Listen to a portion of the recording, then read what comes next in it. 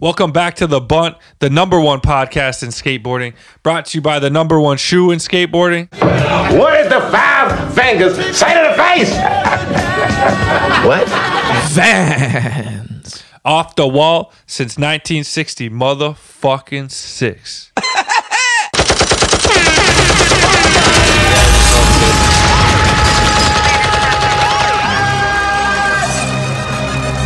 Drop that bitch.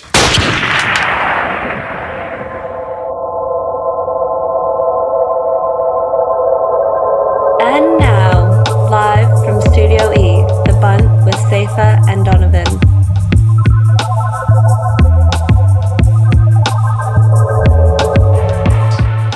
I'm D Jones. I got my main man, the Ghost, with me.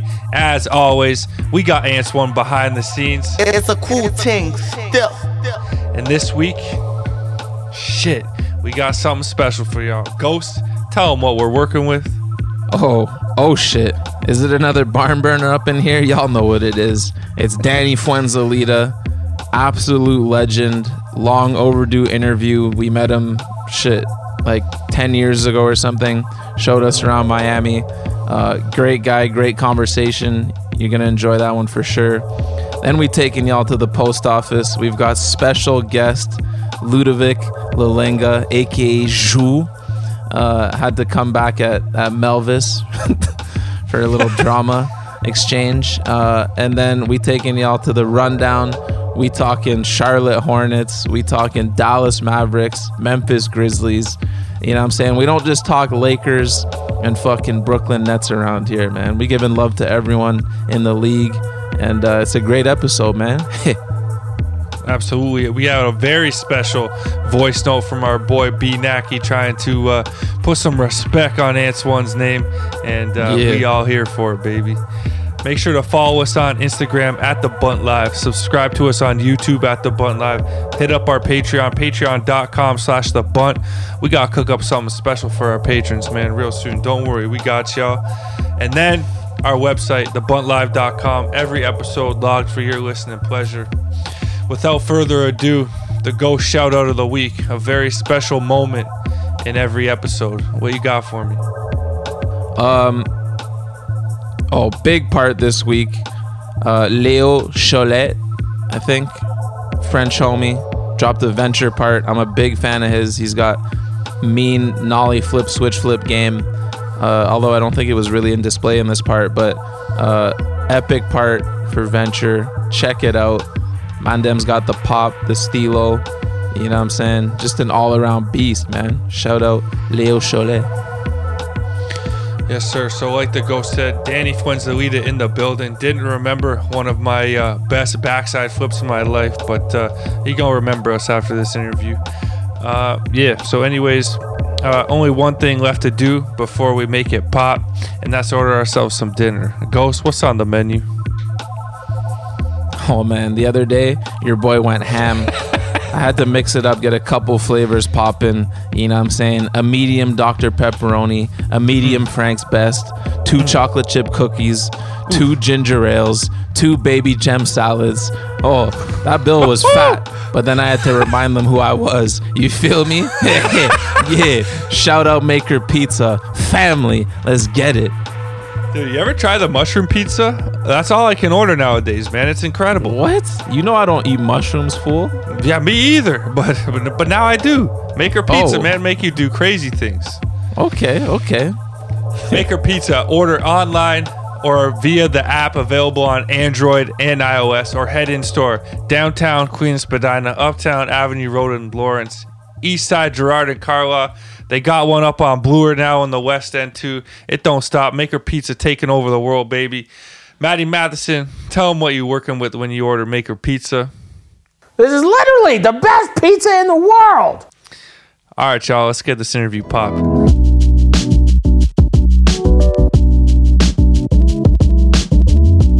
All right, y'all, we got the man, Danny Fuenzalida, in the building. Did I say your name right? Yeah, that was perfect. Whew. All right, man. It's good to have you here. Thank you for coming on the show. Yeah, thanks so much for having me. Yes, sir. Long time coming. We start every show off the same, Danny. You got to hit us with your favorite skate moment and your favorite sports moment. Holy shit. Skate moment? Like, ever? Maybe my backside flip off that grate over the hydrant 10 years ago. That was one of them. Must have been a long list then. Yeah. No, maybe like a Harold Hunter moment. I was in Germany with the New York guys, and Zared Bassett was switchback 5-0ing that, like, I think it's a 12-stair hubba with like a rail beside it. Do you remember that? He like hit the rail. Yeah. And and like me and Harold and Akil were just like shooting the shit and like sitting there, and after he did like 8 of them in a row or something, like it was insane. And he was just getting picky, like he wanted it to be better and better, which is so sick. And I remember Harold like walking up and down the stairs. He's like, man, I don't even got to skate this shit. I'm a fucking legend. And like we were just dying laughing. Like, and he just walked back up and down it. Like he's like, I just walk up and down these stairs. Like that shit was fabulous. He ain't lying. That's one person in skateboarding that I feel like I can speak for Donald too. We both wish we met, man. Such a legend. I did meet Harold Hunter. Oh, what?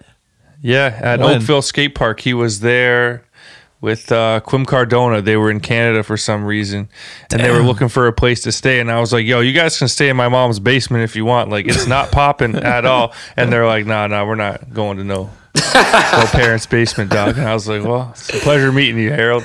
That's sick. Yeah, Quim's one of my all-time faves too, for real. Like, I used to really aspire, and like to him and Tim O'Connor, how they would like cross their arms before they would pop. I remember like just loving that shit. I was like, man, that's so much style. And I remember like going out and trying it and being like, nah, I'd look fucking stupid trying this shit. Like I was just like, they pull it off so well. And what do you got for favorite sports moment? Fuck, I was like a huge Michael Jordan fan, but I couldn't like pull out like which moment was my favorite moment. I guess when he did that like the free throw dunk. I remember that being like amazing. I think it was in the slam dunk contest or whatever. Yeah. Like that was, I remember tripping out on that as a jit. The older I got, like I guess any kind of sport moment, it was all just revolved around skating. I remember just ditching everything, you know, kind of just drop sports, which is kind of messed up. Now I'm getting like into ping pong and stuff, and I'm like, yeah, like all sports are sick, you know. It's fucking it's a lot of work to get good at something, and you got to respect the effort and talent that people put forward. Yeah, I feel like that's such a common thing for skaters too. We reach a point probably like in our high school years where we don't want anything to do with any other sports.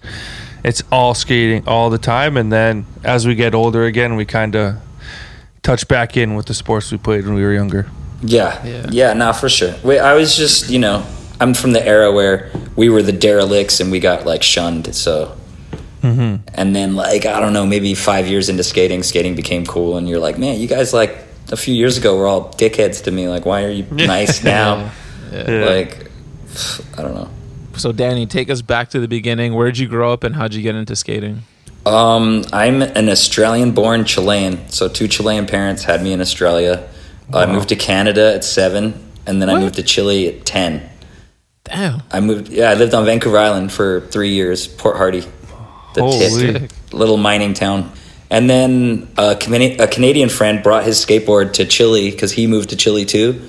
And so when I was 11, right before I was 12, I saw my first like front 180 that inspired me to start skating, and I just remember bugging out on like the board getting off the ground. That's what got me into skating. So I was in Chile till I was 18, and then I moved to California at 18, San Francisco, like studied at SF State. That's how I came in the country as a student. And then freak San Jose after 2 years, stayed there for like 4, and then back to SF for like 2.5 more, and then Miami, and I've been in Miami ever since. Wow. That's a wild trip around the world pretty much growing up, man. Yeah. My dad had me move like 3 times, and then I moved myself like 3 times or 4 times. So what would you consider was your first big break in the skate industry? I don't know. It's weird. I guess it's like a culmination of little breaks. But the biggest one, I guess, would be like when they were like, yo, go skate your first pro contest, and if you get top 10, we'll turn you pro. And I was like, that's how you're going to turn me pro? Like, super weird. And then, like, I got 8th at Slam City Jam, and they turned me pro right when I got back. Like, it was like my first contest as a pro. What brand was that for at the time? Think Skateboards. Oh, that was already, okay, you're already on Think. Oh, yeah, I moved to the States on Think, which is super weird. I came to look for a university, and I, like, applied for San Francisco State, got accepted, and then basically I was skating with the Think team that whole vacation for like 3 months. I was like staying with Diego Bucchieri. He lived with Dandra Hobel, and like I'd just get picked up in the van with my buddy who I was with, Guille, and Diego, and like we just ride with the van. And I met like the whole team, like Jake Nunn, Pancho Muller, everybody that was on the team, Tim McKinney. And they all, like, I guess, put in a good word. Pat Duffy, and it was super sick. Like, I remember them telling me, "Hey, we want you to ride for Think, but we heard you're moving to the States, so when you move here, you're on the team." And I was like, "Well, I'm going back to Chile, but I already am accepted to my university. I'm booking a flight right ASAP, and so I'll be back in 2 months." And they're like, "Okay, but when you're here, you're on the team." And I was like, "Okay." And I went home and like told everyone, I'm like, "I'm on Think. Like, what the fuck?" You know, like, it was pretty sick. That's so sick. That was like a sick era of Think too. Yeah, it was crazy. It's like doing demos with Dandra Hobel, the 1-man demo. Dude. And the Butcher, man. Oh, yeah. Yep. Chop, chop. But I just remember going to demos and like Duffy being like, "All right, Danny, go do your job." I'm like, "Wait, you're the pro," and he's like, "No, AMs do all the demos. Like, you're good at this." And I was just like, "Fuck!" I just remember like doing thousands of demos and just fucking trying my best just so that kids wouldn't fucking be like, "God, these Think dudes suck." And we had like Dandra Hobel like ripping, so it was, thank God for him. Like, honestly, like, it was rad. Everyone would pull some shit out, but I just do remember a few moments where Duffy would be like, "Danny, get the fuck out there and do some good skating." I'll be like, "Fuck, all right, shit. I got to really perform." Okay, so back to the going pro thing, though. When you got 8th, did you just start going crazy and no one understood why? You're like, "I'm pro." Like, or like, how did that all play out? No. I actually thought I was going to do better, and like I was qualifying like first all through the rounds. It was a weird contest. They did like 5-man jams. 2 people would like qualify to the next. It was like a head-to-head type situation. Mm-hmm. And it was sick. I hated those, man. Yeah, it was really I hated weird watching them. Yeah, it pissed me off because I was always with like heavy hitters. I remember so I was like with Paul Rodriguez in every one. Oh. And I was actually qualifying first and he was second, and then we were bumping out like fucking some of the gnarliest skaters, and I just remember being like, "Why the fuck is this happening? Like, I have to fucking skate with these dudes again." And then I like bailed in the finals, so I didn't land my full run. I was kind of disappointed, actually. So I went home. It's always so weird though. Like, the judges can't watch everything, right, in the jam. But the finals were a run though. There were like 3 runs or something. So like once you made it to the finals, it was a completely different contest. Yeah. I think the jams were helping me. I was like less nervous or something. Actually, I just missed one trick because I like got caught up in like a crack. Like, you know, when you don't like calculate the ramp and I hit the edge of the ramp. It was stupid. It was like one of those fluke falls. But I never like landed a fucking complete run in a contest anyway in the finals. So I never did like great in contests. I do okay. I remember seeing you at some of the what were those ones called? The West 49 Opens? Yeah. Right? You were getting bucked, dog. Thanks. Yeah, I think I got 4th on one of them or 2 of them. Yeah, I remember. I think I was there. You went off on one of them, nollie back heeling, some bump over rail and shit, like every try. Sounds about right. Thanks. I kind of miss those contest days. I mean, I've never been to a street league in person, but I just miss like actually looking forward to going to some random contest before. Yeah. Yeah, no, it was sick. It was sick. I remember doing like a Slam City in Calgary, and they had like a dog house. That was super fun. Oh, I was in that one. I didn't skate in Slam City, but there was like the little like AM thing before called DC Nationals was like the first day or some shit, and then we all skated and then got to watch all you guys like the next day. It was fucking sick. And I think a couple of AMs qualified, right, from it? Yeah. Mickey Papa and Ryan DeCenzo, maybe? Ryan DeCenzo, yeah.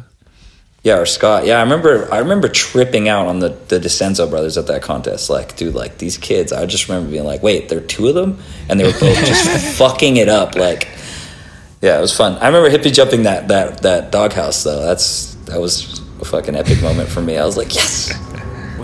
Shoot the board through that hole and land on the other side. Oh, yeah. I kind of remember that. So, yeah, you turned pro at 15, had an epic... No, at 21. Oh, at 21. Yeah, I moved to the States at 18, so I was AM for like 3 years, 2.5 years, and then I turned pro at 21. Right, my bad. Yeah, so you rode for Think for a big chunk of your career. Always had a dope team, but also felt like an unappreciated, like kind of under the radar brand, despite having a sick team, even like the later stages. What was your experience like overall riding for Think? I mean, when Fausto was the owner and Tony Vitello, it was amazing. Like they treated me extremely well. I remember Fausto was like the guy that introduced me to like being pro and had like that talk with me where he's like, are you like willing to work to be are you going to be a professional person, you know, like are you going to work hard for this? And he's like, I know you're from Chile. He's like, I'm from Argentina. It's like sick that you like are from the same kind of area. We're Latino. It's like we're out here trying to get it. It's not like we're just here to have fun, you know. We're here to do some work too. And it was a cool conversation with him. And if for those that don't know, Fausto Vitello was owner of Think, Venture, basically all my in-house sponsors, and then also Thrasher Magazine and a bunch of other like big companies. And it was just cool. It was like super motivating. And then I was friends with his brother when he was like 14, 15, and he shot his first photo of me in a magazine. It was of me. I remember being like super psyched, and he was like actually a little tipsy, and it came out a little blurry. And I was like, that's because that's how you were seeing, bro. Like I remember just fucking with him. But yeah, no, it was like family, you know. And like I really appreciated Think, and that's why I stayed loyal with them, I think, to the very end, you know.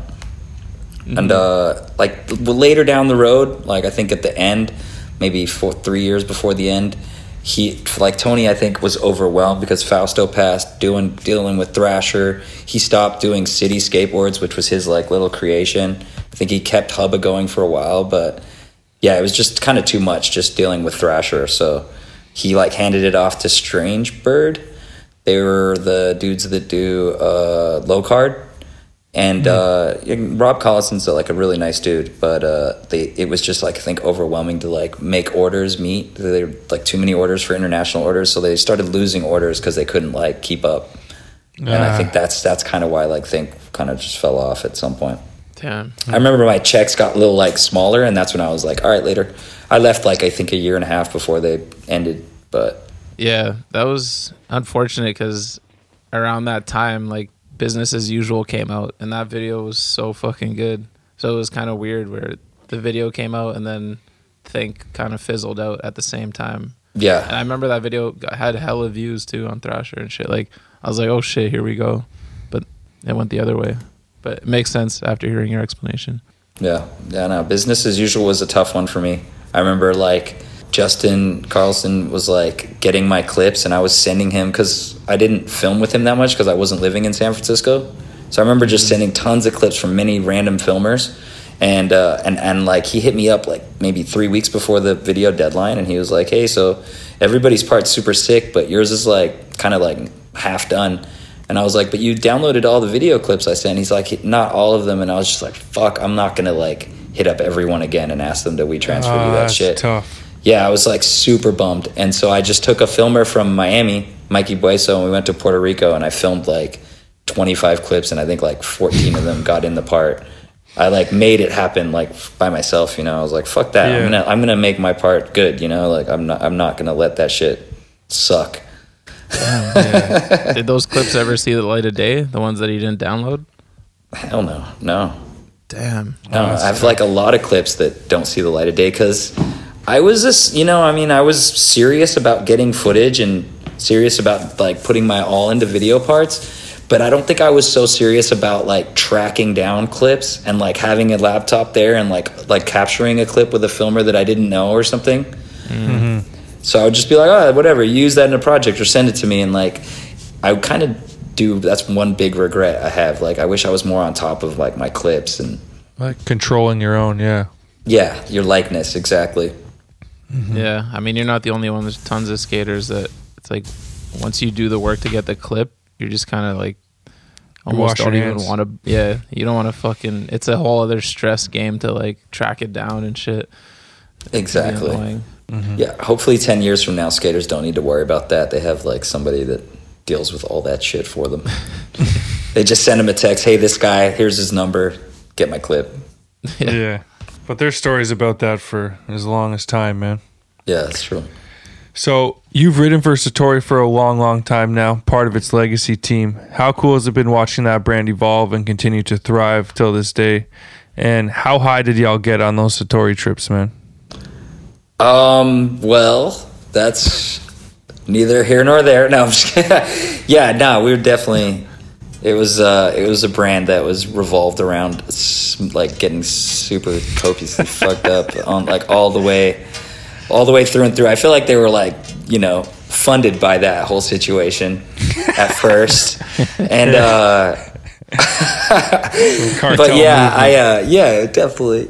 But it was cool. It was cool. I remember like getting on because of some, I think, a double rock contest. I think I like Nollie heeled some 14-foot pyramid and got second. I tied with Zared, and I think Chris Cole won with Appleyard. I can't quite remember who was the tie for the win, but it was fucking like a fun contest that we did at Double Rock. It was like super good time. And I just remember like Craig coming up to me after, and he was like, dude, I want you to ride for this wheel company I'm starting.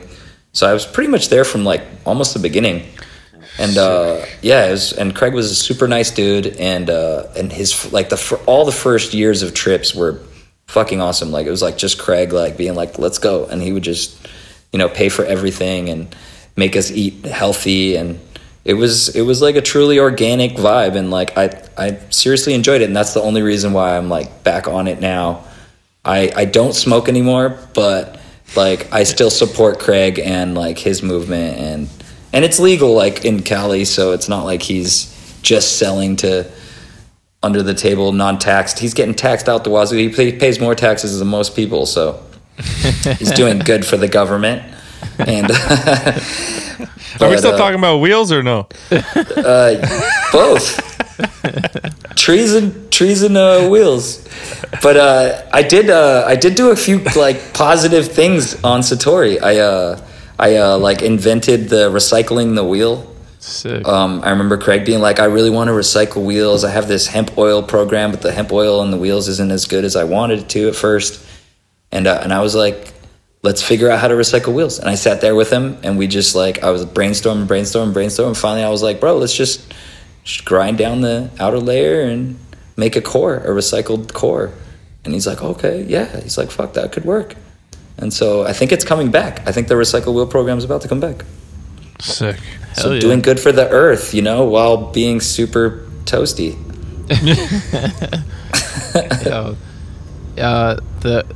I don't know if it was the original Satori video, but there was one that was playing we had on repeat at the shop back in the day at a drift. In Roots and Culture? Yeah, was it the one with like Guru's part? In Search of Roots and Culture, yeah. Yo, that video was so classic. And like, or Mapping Time and Space was the next one. That was a good one too. Brian Delator just jumping on gigantic rails in Florida, and Guru had that insane part with the nollie back nose blunt to fakie on the drop ledge and shit. Yeah. Right. Mach classic stuff right there. Yeah. No, yeah. Mike Manzuri edited the In Search of Roots and Culture, and I like loved it. And I remember him asking me like, what song do I want? And I was like, man, my experience, letting you choose is probably the best thing I could do, because you got to put more love into making the editing and stuff. And he chose like the best song. It was like some Peruvian flutes and shit. Yeah, you had the Peruvian flutes going. I just rewatched that the other day. So sick. Yeah, it was cool. He's a fabulous editor, and skater. And I've like over the years I've gotten to know him. Super good dude. Hell yeah.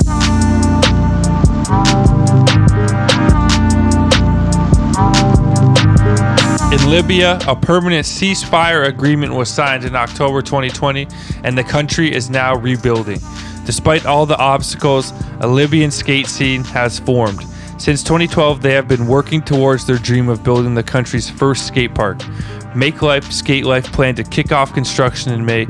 However, they need a final push to achieve their goal of building Libya's first skate park.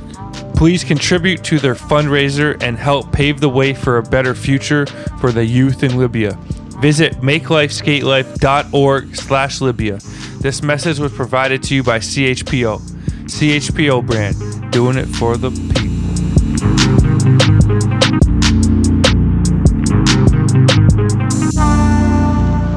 So Danny, we hear you're into physics. Has that played a part in your tech skating over the years? Yeah, I would say so. I would say like trying to understand the physics of the world helps your understanding of everything that you do with your body movements, the board rotating, the where to pop, how to pop, just like a million different things. Like understanding if you pop from one side of the board, it actually like pops up the other way.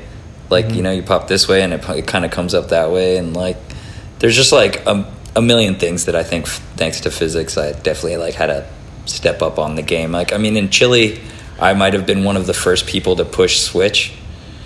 Ooh. Because I would just be like, why would I push for miles in one leg? I think it's going to like make my muscles uneven and I'm not going to gain muscle in the other leg. Like that would be kind of dumb. Very true. And so I would like push both ways and like that was infinitely helpful for my development as a switch skater, stuff like that. For sure. Sometimes I feel like the more I break down a trick, the harder it gets though, man. To land, I think when you're figuring out like the movement, I agree. I think like there's like a flow, and if it's like a 3-part trick, I remember like making myself figure out how to like think one step at a time. So I would break it down into 3 steps. Let's say it's a 3-part trick. I would be like, do the first one, don't think about the second or third step until I'm past the first step type thing. And then once I'm in the second step, start thinking about the third step. Like it would be a lot easier than to start thinking too much. And I think like thinking out the trick is figuring out the trick. Landing the trick is letting go. Exactly. I like that. Like the blackout. Yeah, like just giving in to the moment, like type thing, like where you're like, all right, you know what, fuck it, I've already figured it out. This is like muscle memory now. You just do it. You don't think about it at that point. Real shit. I like that. I was about to ask if you have a tip for the people, a physics tip to help with their skating, but I think you just gave us a good one, man. Give in to the moment. Just let it happen. I wish it was just as easy as it is to say it out loud. Half the time it's like we were just talking about it. It's like kind of a fear over, you know, just wanting to give it a shot, you know. It's like if you can overcome the fear of trying, then you can do it. Like they say, you know, you miss 100% of the shots you don't take. So it's just take some shots and it'll work in the end. Yeah, shit. All right, I'm gonna remember that. I was trying to switch flip to 8 at lot 11 today, and I always just like, I don't even flick.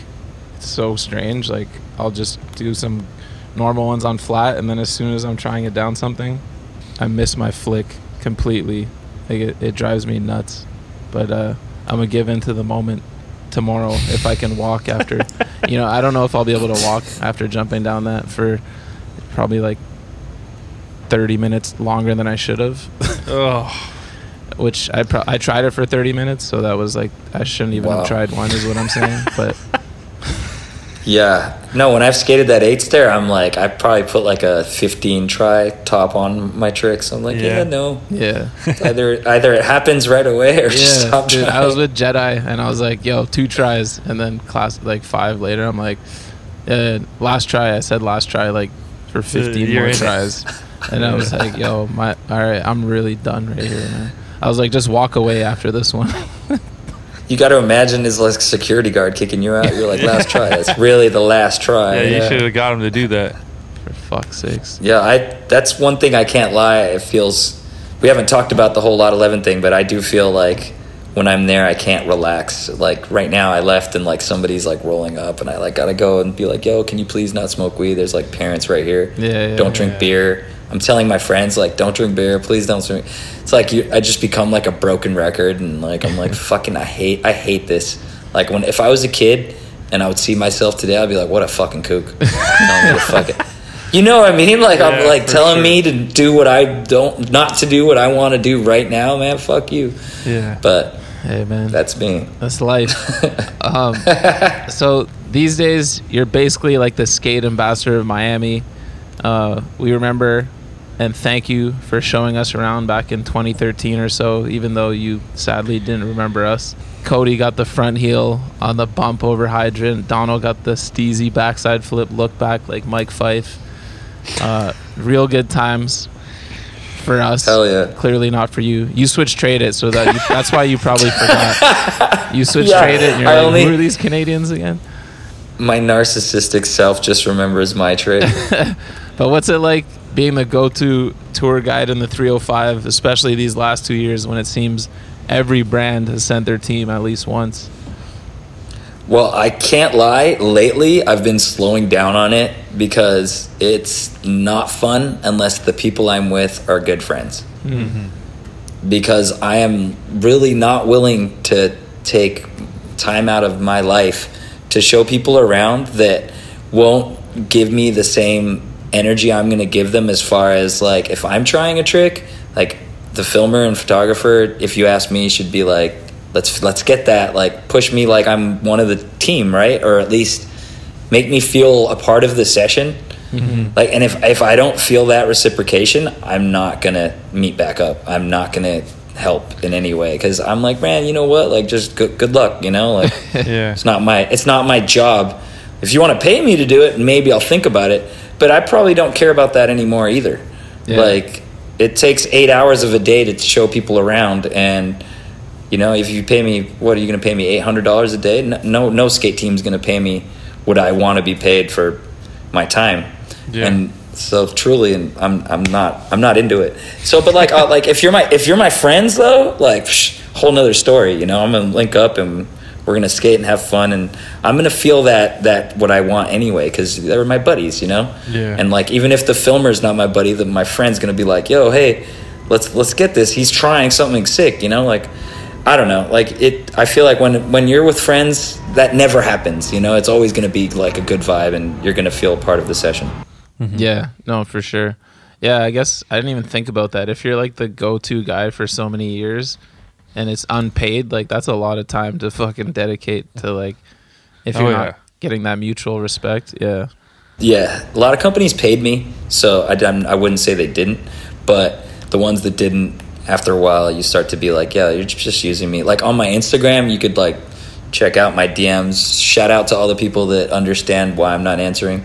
It's like, dude, like, yeah, hey, where's that spot you just skated? I'm like, bruh, I'm not that guy. I'm not your tour guide to every spot I skate. You know, I'm like, I'm gonna blow them up because everybody's asking me where that spot is, you know, like it's not, especially the it's last not my 2 years, duty. Man. Yeah, it's tough over a long period of time for sure. But like the last 2 years, how many edits and like things have we seen? And like everyone's just in Miami all the time, and I get it. Like it's good to be down here right now. It's fucking feels like just normal life out here. Yeah, and it's like not winter. It's winter here, but our winter is like everybody else's summer. So yeah, dude, that is not winter. I remember there were times when we were down there years ago where homies would be huddled up around a fire with winter jackets on. And the Canadians are like in tank tops and shorts. Like, what the hell is going on down here? Y'all are tripping. But yeah, our coldest day just happened. Like, it was like 40. It was our coldest day in 12 years. Oh my God. Fahrenheit, 40 Fahrenheit. So for you Canadians, that's like 7 degrees Celsius. Or something, that's pretty cold for y'all, actually. Yeah, I mean, 40. What was one team over the years that made a lasting impression on you, man? The team themselves? Or the trip? Either or, whatever you thought of first. Well, I guess the trip, I'm definitely going to have to say Asphalt Yacht Club. I swear to God, it's the cheesiest thing to say, but Stevie Stefan Janowski, Blake Carpenter, Riley Hawk, Nigel Houston. Like, I'm talking best skaters. Yeah. They rented a fucking mansion on Hibiscus Island, so like by Star Island. One of the days they got a yacht to pull up to the mansion. Like, they were paying me to tour guide them, but they also made me feel a part of it. So it was like my boys, super cool.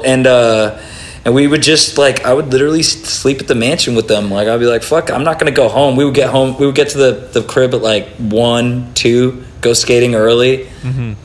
And, like, that shit was crazy. They would be, like, fucking sitting in a jacuzzi at, like, 3, 4 a.m. Stevie shows up with, like, the entire, club. And, like, it was like, you're like, what's happening? Holy shit. Yeah, it's just, like, popping at fucking 5 in the morning. You're like, holy cow. So definitely some good times on that trip.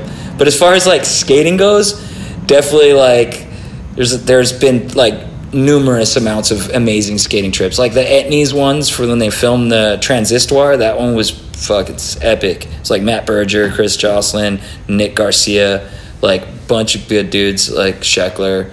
Dude, that trip was sick. Like Nick Garcia did so many amazing creative tricks. Matt Berger murdered it. And Chris Jocelyn, like fuck a million. Did Etnies stay on Star Island with their budget? No, hell no. No.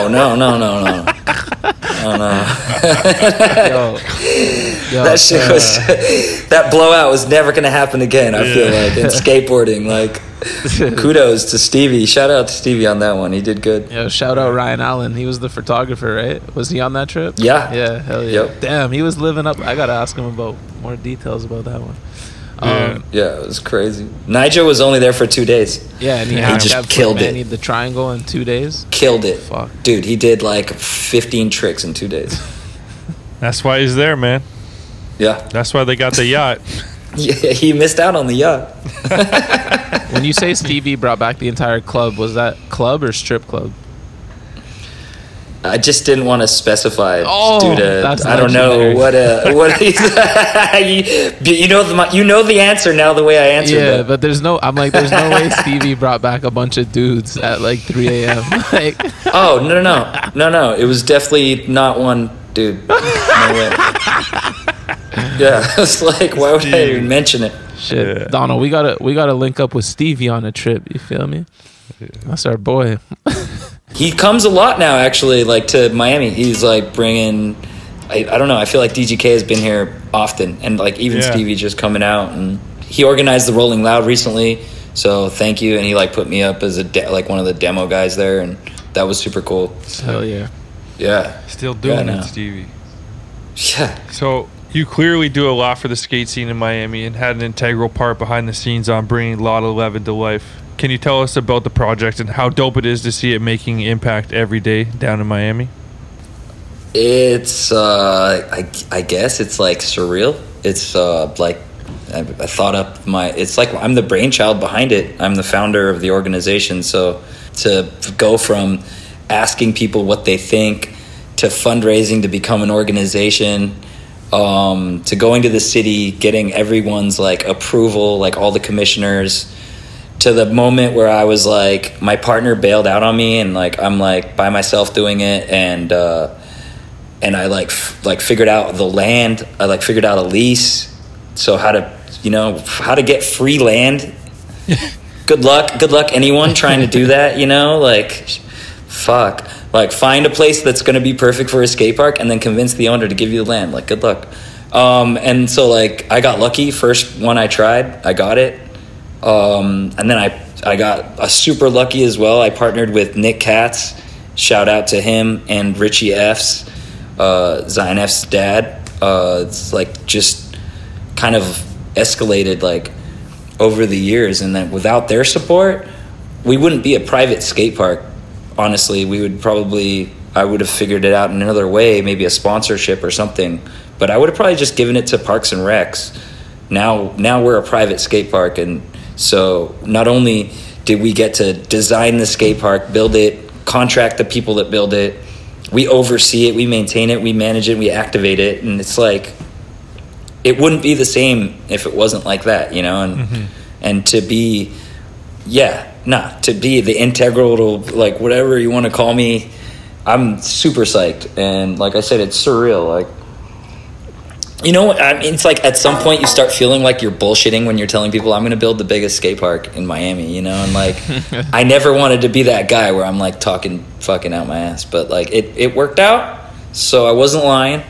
And we get to like look back and be like, yeah, we built the first good skate park in Miami, and doing a lot for skateboarding as far as kids being able to have a place, that free place to go skate and harness their craft and make new friends, skate smooth ground.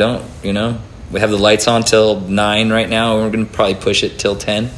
And yeah, it works. Fuck yeah, man. I can't remember what year it first opened, but because of the pandemic, hadn't been able to come down. Last time I was down here, I was injured and just walked around the park, but finally got to skate it a few days ago for the first time, and holy shit, is it ever fun. And the sickest thing was just seeing all these kids, like tiny kids, just like 50ing rails and doing crazy shit. I'm like, yo, this next generation out of Miami is going to be so fucking good just because of that park. Like, it's such a fucking fun and sick park. So hats off to you and Nick and everyone who had anything to do with that. Thank you. Speaking of Nick Katz, you guys put in mad work, to make the park happen, but we heard that when you first met back in the day, he fanned out on you, man. What's the story there? Did he tell you that? Yeah. No, he said, really? He actually said that you chirp him and tell him that. He denies it. Yeah. It was fucking chill. It wasn't crazy, but we were going skating, and I think he like turned to me and he was like, "Man, it's crazy. Like, I'm fucking going skating with Danny Fuenzalida. Like, I'm fucking hyped." And I like looked at him. It's just me and him in the car. And I was like, yeah, it was kind of weird, but it was cool, bro. Like, I mean, I get it, dude. I'm not gonna be mean about it. Like, Nick's a fucking sweetheart, and he was probably super young back then too. Like, now you think about it, like Nick's like what, 30 now? He must have been like 19. Like, it's kind of crazy. Like, that's too much. Time flies. Oh shit. Yeah, that was the perfect roast. But nobody give Nick a hard time for that, because now we're partners, and I owe him a debt of gratitude for helping me build the skate park and make it ours. So, and his family. I'm gonna make sure to bring that up every time we talk, man. No, don't make fun of him. No. So, yo, I'm talking to Nick Katz, man. I can't believe it, dude. This is crazy. I can't believe it. This is awesome, dude. I'm in Nick's house right now. I can't believe this shit. Andrew's the owner of Andrew. My God. What a legend. So these days you've been instructing skating. How did that come to be? It goes back to Richie F's, Zion F's dad. So Nick Katz built a flat ground parking lot, cemented a flat ground parking lot by Grand Central where he used to work. And we called it Grand Central Park, and we would build it up, and I would like DIY at it. Joel started DIYing at it. Another friend started helping me do it. And for me, I had already started Skate Free, but for me, that was like my micro experiment, like to see if sponsors would support me to do events for kids, and to see if like the community would accept me as someone of, I don't even know what you call it, like somebody that does stuff for them. Mm-hmm. And so I was there one day skating, and Richie shows up with this 3-year-old jit, and he like walks up to me, or he walks up to, I guess, Joel, and he asks him, he's like, "Hey, do you do skateboard lessons?" And Joel's like, nah. Joel Meinholz, and he's like, "But maybe that guy over there does skate lessons," and he's talking about me. And then they come up to me and they're like, "Hey, do you do skate lessons?" And I was like, nah. I don't do skate lessons. Come on, dude. Fuck out of here. And but like Zion, like little Zion, he like got so bummed. Like he literally, his head hit the ground, eyes down. And I was like, damn. So like this is the response that the skate community is gonna have for kids. Like, so I just started having all these like epiphanies, right? And I was like, dude, like, nah, but like your son looks cool as fuck. Like, like I just like flip the card on him, right? I was like, I'll skate around with your kid for like 30, 40 minutes. It's all good. Like, don't worry about it, you know? Like, and Zion, little Zion, because he's freaking 3, he was so enthusiastic and he was so cool, and he listened to my every word, like paid attention to my instructions, that it changed my entire mind of like how kooky being an instructor could be. Like, I was like, nah, you know what? This is actually really cool, and this kid's amazing, and he appreciates it, and his dad's gonna pay me for that. Like, I was like, man, you know what? Fuck it. Like, when I went back, I was like, hey, man, like, I'll teach your kid. Like, screw it, you know? Like, I didn't need the money at that time, but at, like, right after that, I did. So it was, like, perfect. It was, like, honestly, like, it was, like, it couldn't have come at a better time. And so we started doing, like, an insane amount of hours. And, like, the dad was like, nah, like, hey, I can't afford this. And I think I was charging, like, $40 an hour. We were doing too much. And they paid me a full salary. I became Zion's skate coach. Wow. That's incredible. Yeah, and I did that for like 3 years. Wow. Damn. Yeah, and then now Zion F's is, I don't even need to say it. Most people know who he is. Yeah. He's sponsored by Vans, Santa Cruz. The kid rips. He's 13 and he's like hard flipping 10 stairs and back 3ing double sets and backsmith kick flipping out, and he can do all kinds of shit. Like, I'm gonna be learning from him. Shit, he like taught me how to hard flip. Damn, that's came crazy, full circle. Man. That's amazing. Yeah, it's fucking sick. And I made his dad my partner for Skate Free because I want to show Zion that there's more to skateboarding than being a good skateboarder and learning new tricks. Like, it's about the community. You serve a community that if you want anything from a community, you better serve your community. And then it's not even about that. Like, you will be grateful for helping people. Yeah. You'll feel the wealth, you know? It's like, it's amazing, you know? I love it. Like, I don't make tons of money from, it's a charity to me. Like, we don't pay ourselves. You know, and maybe at some point we will, but it's not even about that. Been years, just 11 years of work. Like, we do it so that kids have a place to go skate, and it's gratifying. And you do events so that people get hyped, right? Hell yeah. That's awesome. That's what's up, bruv. So you also have a board brand going, Kast Skateboards. What's the story behind it, and why did you want to start something new?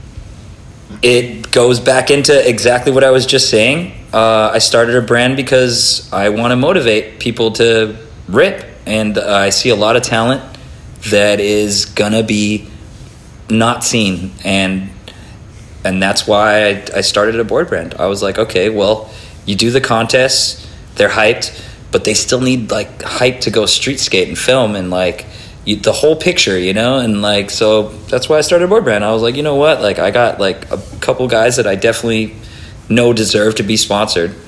So I'm gonna like start a board brand and sponsor them, and I'll do it for them, you know? And like, I don't like really do it to make money. I do it so that a couple riders have boards and have something to film for. And so we're making a video and hoping to put it out in the next month, 2 months, like just like that kind of stuff, you know. You should dig up those old clips that never saw the light of day, and just all of a sudden probably you just got 40 new ones. I know, but then, well, you see, he's got a 2021 part, but it would just be funny if it's like newer clips, and then all of a sudden it just ends with like fucking a bunch of hammers from like 10, 15 years ago or whenever that was. Honestly, I would love to get some of those tricks. That would be sick. I did do some digging, but not that far back. All right, Danny, can you take us behind the scenes on your legendary Nollie inward heel into the triangle? Well, I'd like Nollie heeled it, filming for the slap interview, and shooting for the slap interview that I was working on. Ended up becoming like the Blade Runner or something. They interviewed me like as if I was a replicant, or I could have been a possible replicant if anyone's seen Blade Runner. But that sequence came out, and that footage never came out. It was corrupted. Roger Bagley filmed it, and no, like, nothing against him. It happens. And then I went back.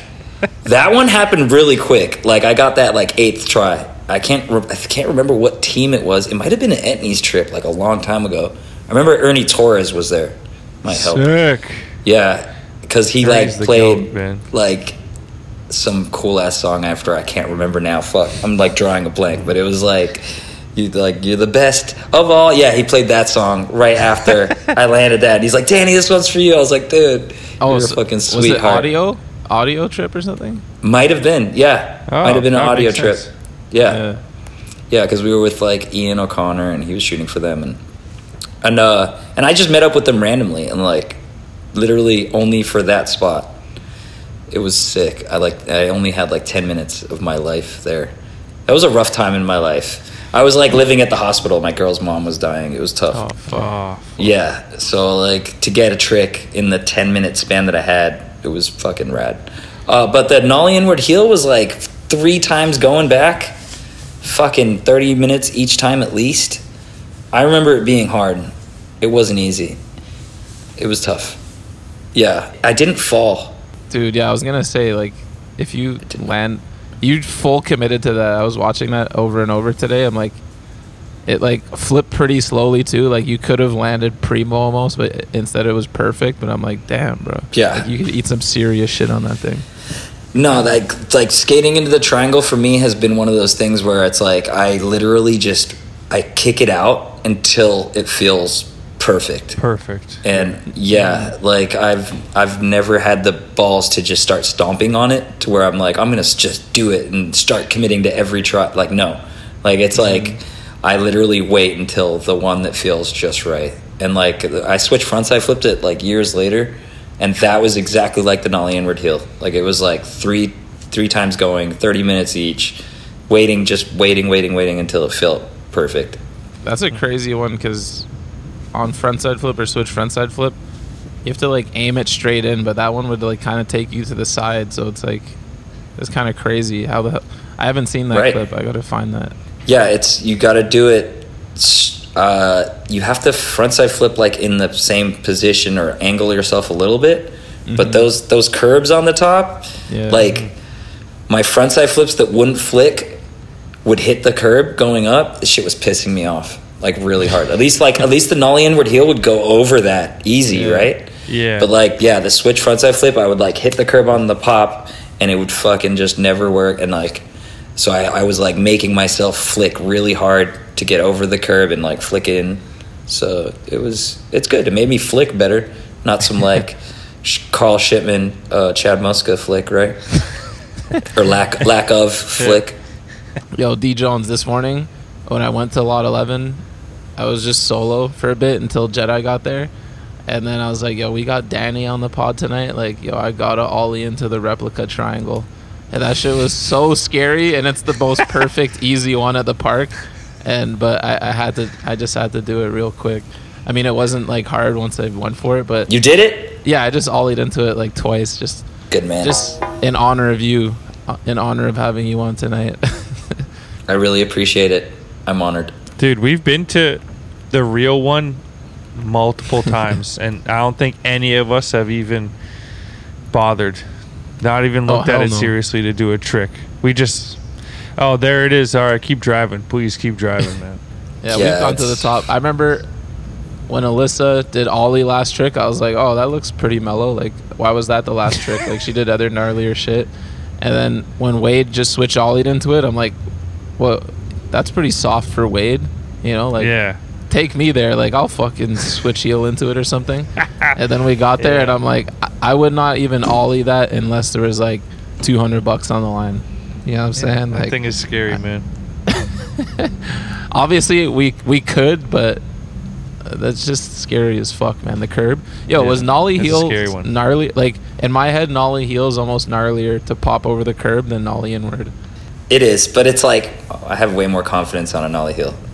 Yeah, true. And I was with like the Etnies dudes, and they were hyping it up, and I had 10 minutes before I had to go back to a hospital. Yeah. Isn't it crazy how a time limit can help sometimes too, though? It's just like a security guard thing. Yeah, but it was like I was watching someone die. That really helped me because I was like, I need to live and live for me, you know, like not just for someone else. It was one of those weird moments where I was like, I gotta do this. Like this is going to make me feel good about today. Yeah, it worked. Made me feel good. And then, can you take us behind the scenes on your way ahead of its time massive nollie backside flip over the set to rail in Miami? That was a weird day. I remember being there. We were with Danny Renaud. We were with a squad. Ian O'Connor, I think, was shooting. I can't remember filming. Oh, yeah, Joe Perrin was filming. I can't remember who else wanted to skate it, but I remember Danny Renaud was trying to switch flip it. And he, like, landed one where he broke his or manied out a little bit and then fell back. Like, he almost switch flipped it. And I wasn't skating with them because I can't remember the reason. Like, I was just kind of like, sometimes I feel like, you know, maybe they don't want me to skate with them. I give them their space type thing. Like, that happens kind of a lot in skating where you're like, you don't know. Like, it's like I told you before, like, if the vibes aren't right, if, like, people aren't like, let's all get some clips. Like, I don't know. It just kind of one of those things, you know? Like, I was just watching, I remember. And then, like, Ian turned and was like, does anybody else want to try something on this before we get out of here? And I was like, you know, I might try something. He's like what? And I was like, I don't know, like a nollie backside flip. And they looked at me like, what? Damn. and I was like, yeah, I might be able to nollie backside flip it. And they're like, what's wrong with this dude, bro? Like, this dude just tried switch flip forever. Like, why would you think that you could nollie backside flip it? And I just remember being like, yeah, I don't know what I'm thinking. And then, like, I fucking stood up there and I, like, tried one. And the first one, my leg kicks the wall because it's actually really narrow where you pop. Yeah. So I kicked the handrail and, like, fly over it, though, like, clear it, jump it, or whatever. And they're like, oh, shit, he's actually going for it, you know? And like, dude, I landed it in, like, 8 tries. Like, 8's my magic number. Like, I landed it quick, and I just remember, like, rolling away and, like, everyone kind of being, like, shocked. Like, what the fuck? And I just being like, damn, like, it worked. I was psyched. That's sick. I had to flick it late because of the wall. Like, I had to pop and then flick a little bit later. Yeah. That's a ballsy move to call the trick in front of everyone, too, before you get up there. Yeah. Boss. Yeah, well, it was like a bunch of fucking heavy skaters, you know, and, like, they're like, so anybody else want to skate? I was like, I could maybe try nollie backside. I could maybe shut it down and still have the best trick on it, like, 15 years later, however long it's been. I know, and now they cut the rails, and I'm super bummed about that, but whatever. I got at least a trick on it. Yeah. Okay, another one that was way ahead of its time. Can you tell us about the legendary switch flip front nose on that hubba in San Jose, I think? Holy shit, bringing back the fucking old goods. Well, I have no idea. That one was honestly, like, full improv. Like, I remember being at that spot, right? I think we skated it with Caswell Berry. He front blunt slid it. Ooh. It was a super tall 2-stair hubba. It was like a 2-stair, but it was just tall as fuck and long for a 2-stair, right? And I just remember, like, when I first moved to San Jose, it was probably, like, only 2 years into skating in Cali. I was still overwhelmed with, like, the level of skating. Like, a couple times in my life where I had, like, fall and hit my head, like, can't see anything, open my eyes, and I see Mark Appleyard doing the trick I was trying, like, easy. Like, just being like, what the fuck? Like just a few times in my life where I was like, damn, skating is crazy, and the level here is fucked, and I need to step my game up. And, like, that hubba was one of those where I was like, dude, I can't reach this hubba with anything good. I remember thinking that. I think I kickflip backtailed it before that in some old Think video, and, like, being like, that's all I got, you know? What else am I going to do? And, like, I that day I was just, like, fucking winging it. Like, I remember trying a switch flip beside it. Like, what if I could switch flip front nose it? And, like, and my friends were like, you could definitely do that. And I was like, I don't think I can reach that high. But then, like, I started flicking it, and, like, because it's a front nose, you don't need to, like, flick as high as you're leveled. So you can, like, kind of get it on there and squeeze it, just like any nose slide. And fucking it worked, man. I remember rolling away being like, I can't believe I fucking just did that. That's, like, the most tech thing I might ever do, like, down a hubba. Even though it's a 2-stair, but just a tall hubba. It's sick, yeah. They look sick. I actually made myself land it, like, a week ago, and then yesterday I brought it back after 15 years. I did it a little run at UM. I posted it on my Instagram if anyone wants to see it. But yeah, it was quite an achievement to roll away clean. I was like, wow, that was That's so did it 15 years ago. It took me this long to do it again. I'm that kind of skater. That's another problem with my skating. I don't perfect tricks. I just want to do it once and like try something new. I've always wanted to be diverse and like learn as much as I possibly can, which I think is kind of counterproductive. I wouldn't suggest it for anyone. Like now that I look back, I would want them to like perfect this trick so that the next step is super easy, because then you're like, oh, I can kickflip front nose every try. A kickflip front crook is basic, right? But I think it's better that way, to have like an ever-evolving bag of tricks than to be known for 5-6 tricks that you do in every part. That's arguable, right? But yes, I do too. That's why I was like that. And like I would prefer watching skaters that are extremely diverse in their video parts, like a Mark Susiu. Every trick's a new trick or something.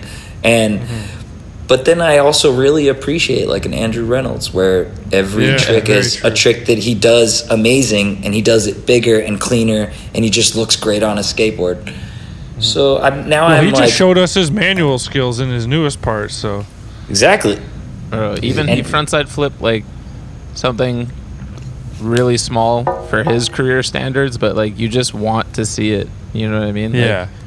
I was just so hyped. I forget what it was, like a 10 or something, whatever it was. I was just like, that New York 10. Yeah. No, I mean he looks good doing it, and I just want to see that. Like he's one of my favorite frontside flipper. It'd be like Tom Penny. Give me a Tom Penny frontside flip forever if you can do it like you did back in the day. Exactly. Can you give us a Diego Bucchieri story? A little snippet inside the life of the Butcher, man. Shit, we used to be hard on each other. I shouldn't say the names, but me and Pancho Muller and Diego, since we were both Chilean and he was Argentinian, we were the worst with nicknames, and we would just haggle each other. And so like Ears, Justin Williams was the venture team manager, and his nickname is Ears because he has big ears. And so we would call Justin Dumbo, the flying elephant. They would call me Rat because I guess I looked like a rat. And fucking Diego, it's good, dude. It's all good. It's fucked up. Like, I think about it now, I'm like, we were harsh. And like, Diego was Alf because he had a big nose. The alien.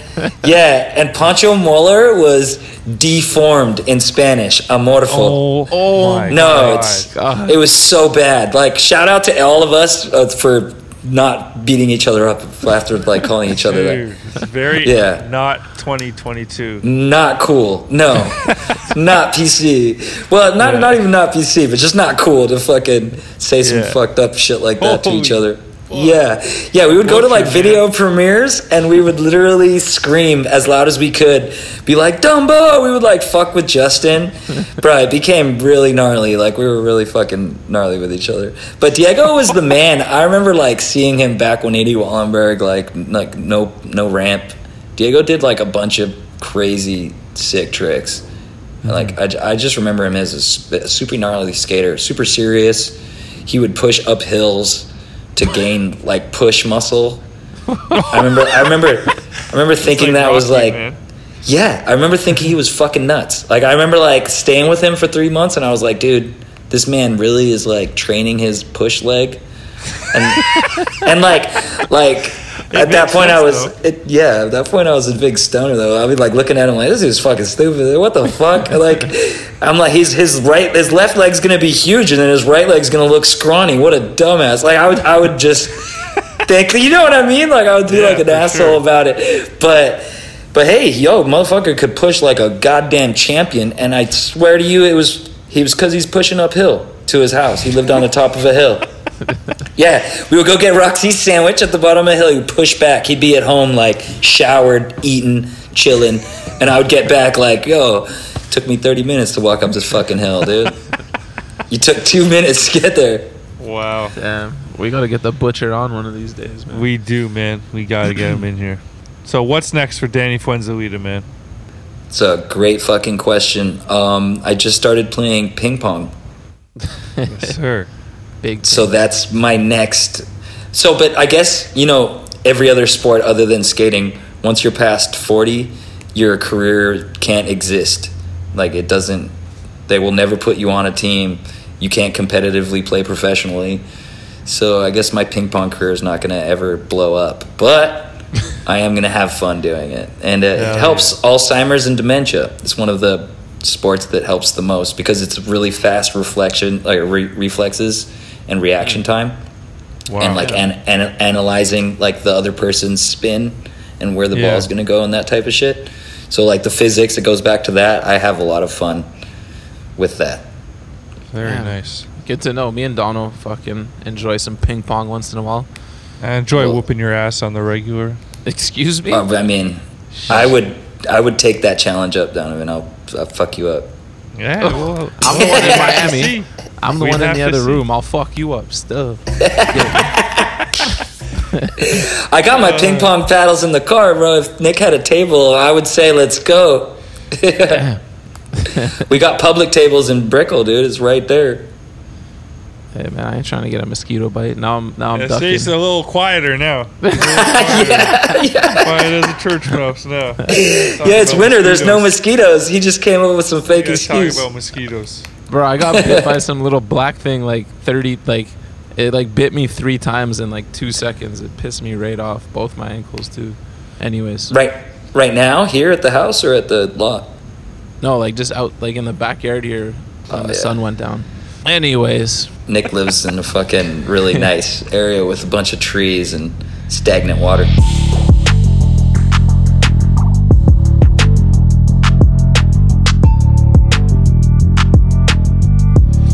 Yo, it's Rapid Fire with the Ghost, and this week it's an honor to be brought to you by the one and only Spitfire Wheels, keeping the underground lit. Nothing more needs to be said.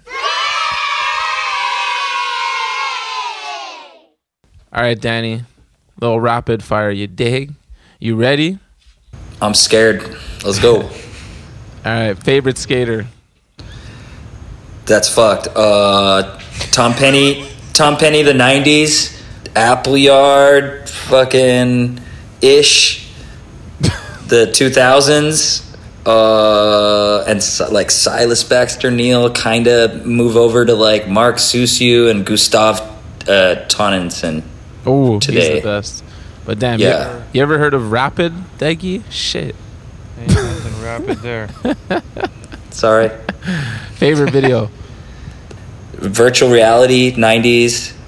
Like 2000 was like Minikmati. 2010s could have been like, that's like maybe Coliseum. Was that even then? And then like, I don't know. Nowadays, it's really hard. There's so many good videos. The last one that came out would be like some Toy Machine video. Like that was fucking amazing. Yeah. Sorry. Rapid fire.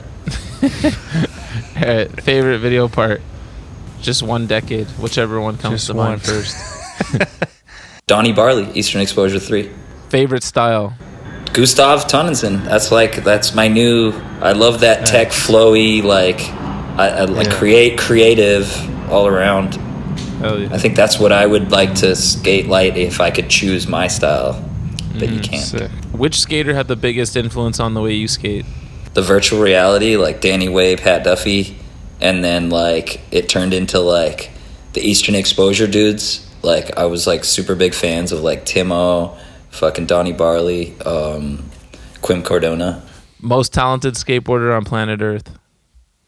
Day One song. Easy. Favorite trick? Switch flip. Hardest trick for you? Hard flip. Most illegal trick? Illusion flips of a hard flip. Favorite clip you've ever gotten? Maybe the switchback nosebump slide in Puerto Rico, the business as usual ender. Or like that nollie backside flip, I guess, that we talked about. Yeah. Bro, you don't even remember your part? That was your second last trick. Backside nose blunt into the courthouse on the other side of New York thing. You're right. Second last trick. Doing it big. That was a sick 1-2 punch ender. Worst trend you've ever been a part of? Camo pants. What's the gnarliest trick you've ever witnessed? Jesse Paez like 50-50 to 26 stair. It was like the biggest stair count back then. Like that was fucked. Pancho Muller, nose slide a 14 stair hubba kink. He almost wanted, he nose grinded it. It's like head high for him.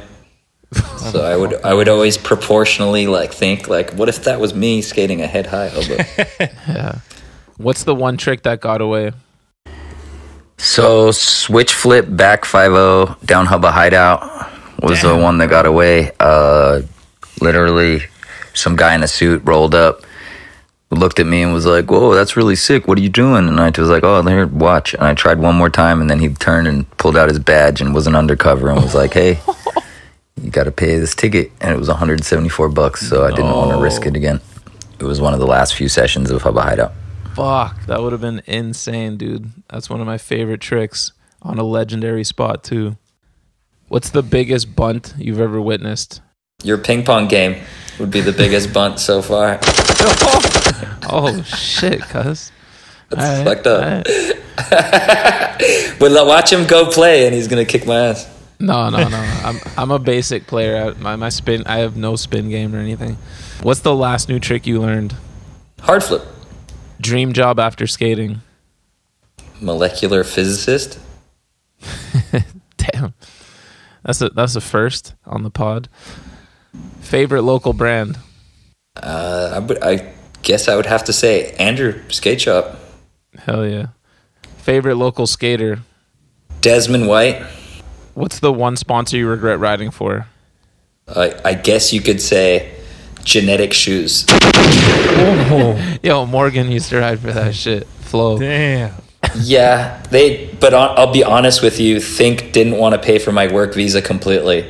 So they put me on Airwalk, and then Airwalk put me on Genetic. And they paid me as an amateur a lot of money. So I wasn't mad about it when it happened. Right. Gotta do what you gotta do.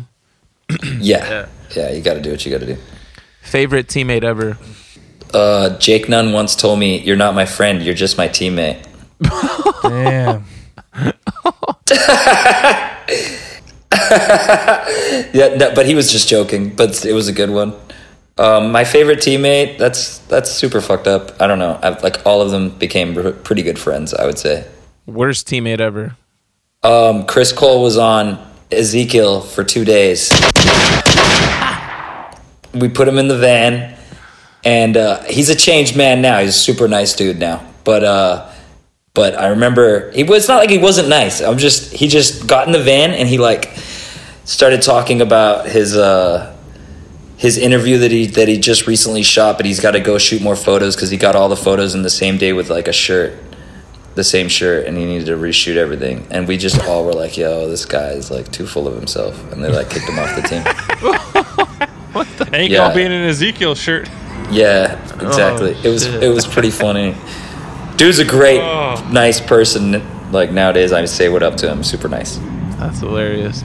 Worst company? Okay, I got one for you. Z Roller. Oh, classic. Drug front. It was a drug front. Oh, really? Hollow rolling trucks filled with drugs, I guess. Don't let the authorities hear that. Worst trend? Everyone trying to look like I shot Weir when they roll away from a trick, looking into infinity, into God. Only he can pull that off. Worst style?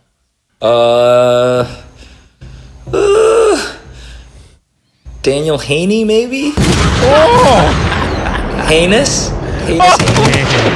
Yo, shit. He was sick, though, but it was fucked up. He was fucking fire, man. Yeah, he was fire, but I just didn't like his style. Yeah, great skater, though. Big board slides. Yeah. No, super hyped on the shit he would do. Don't wheel it back now, man. I got to.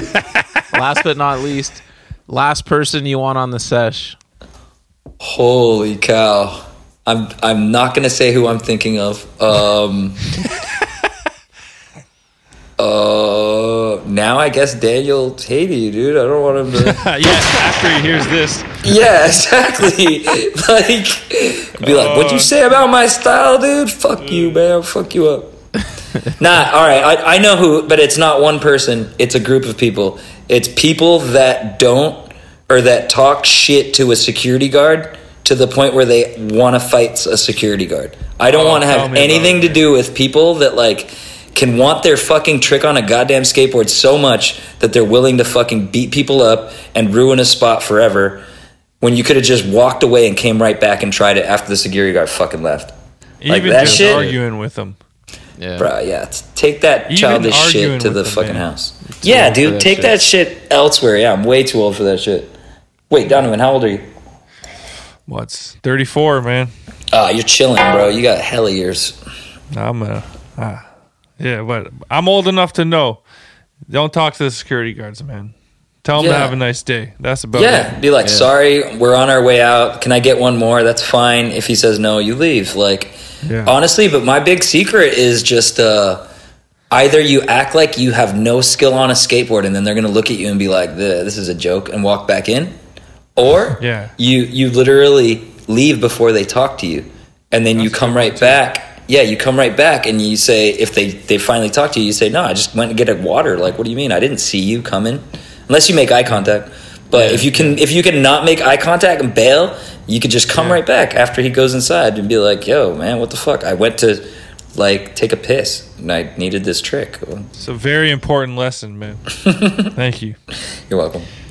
All right, yo. That's going to wrap up our interview, Danny, man. Thank you so much. That was a blast, dog. Yeah, no, thank you so much for having me, guys. This is awesome. I hope my biggest bunt in my life isn't being on the bunt. It's not, man. Nah, I'm just kidding. Nah, I'm hyped. I'm hyped to be on here. This is sick. Man. Thank you. I've been expecting it. Nick Katz always tells me, yo, you got to do something with the bunt. I'm like, all right, fuck, I'm down. And here it is. We here in the flesh. Well, yeah, my Canadian brethrens. I'm a percentage I'm so Canadian. Hyped. We on the podcast with Danny Fuenzalida, man. Yeah. I can't believe it. Yeah, I can't believe I'm on the bunt with the guys from the bunt. I'm fucking hyped.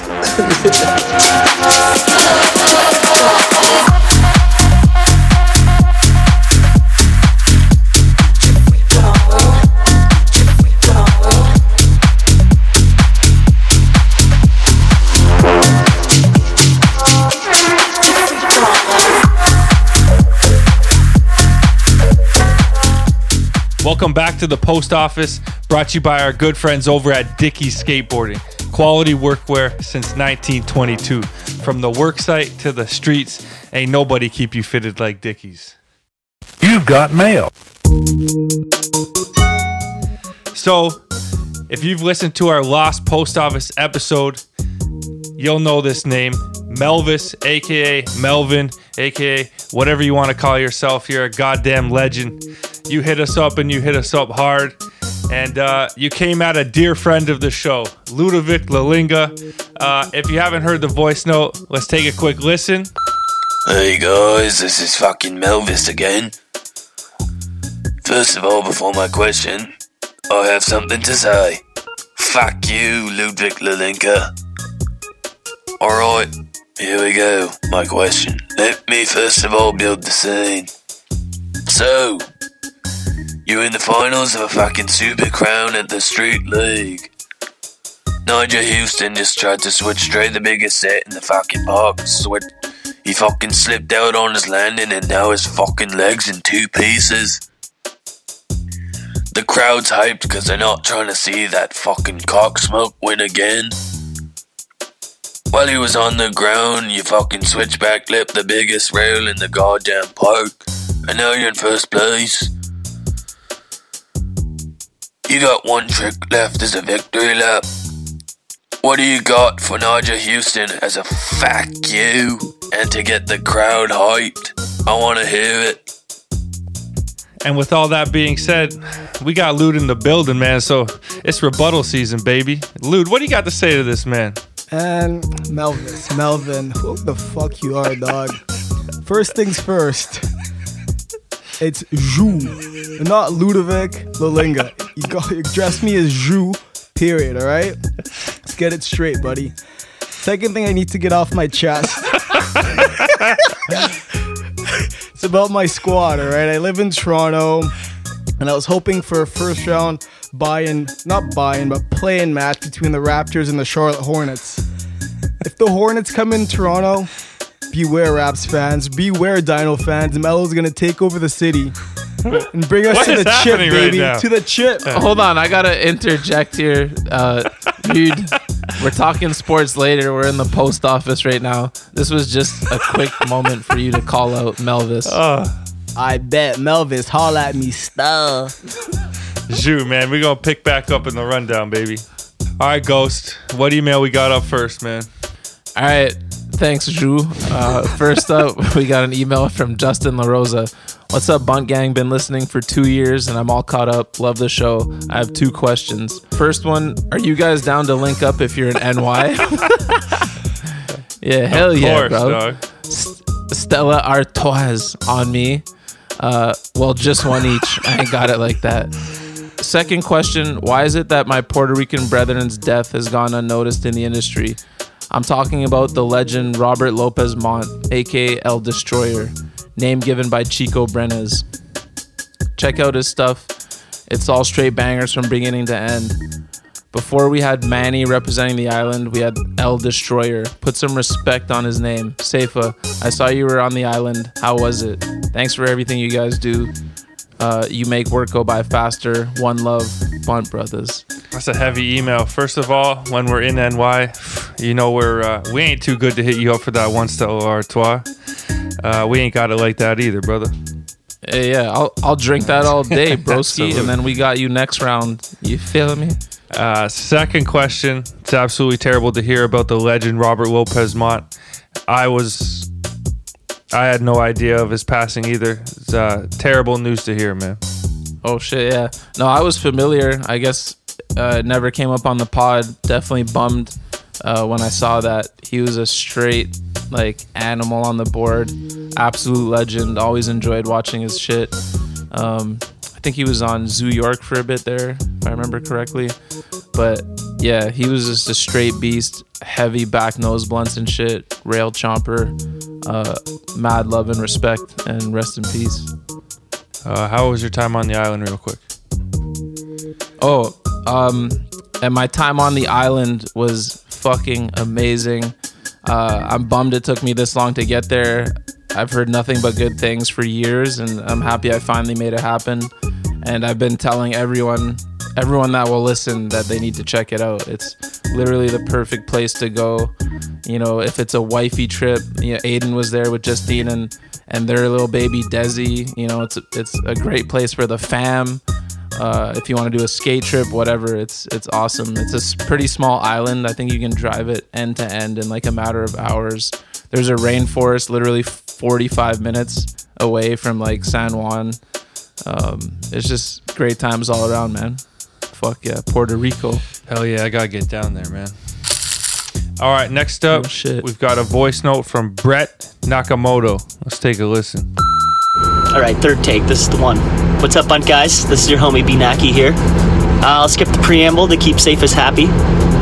So yeah, obviously you guys are fans of Jalen and Jacoby. It's clear, you've mentioned it so many times over the years, as am I, of course. And with them, it's pretty common practice that if you call in and leave voicemails, you gotta shout out Reg the Ledge. Mandatory. So, Safest, I know you hate show suggestions, buddy, but I suggest that Bunt callers, moving forward, gotta shout out Antoine the God. Can I get some gunshots? Tell them already, we have to tell them again.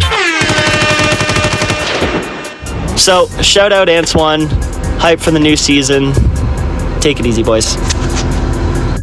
Yo, I absolutely love that idea. Homie, I don't know if have you ever called into Jalen and Jacoby? I did once. I didn't get on the show.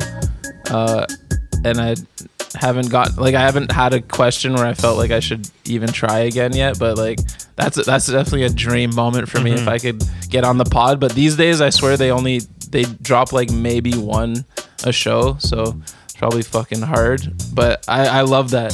If you drop in a voice note, shout out Antoine all day. Brett Nakamoto, man, you just became Antoine's biggest fan, dog. And I'm backing it. Antoine the God, man. It's a genius back here. But yo, Brett, man, how long you been listening to the pod? You still don't know how to say my name? For fuck's sakes, man. The S is silent, god damn it. And I usually don't care, but I'm only saying that because you sound like you're an avid listener. So I'm like, how are you still confused on that one?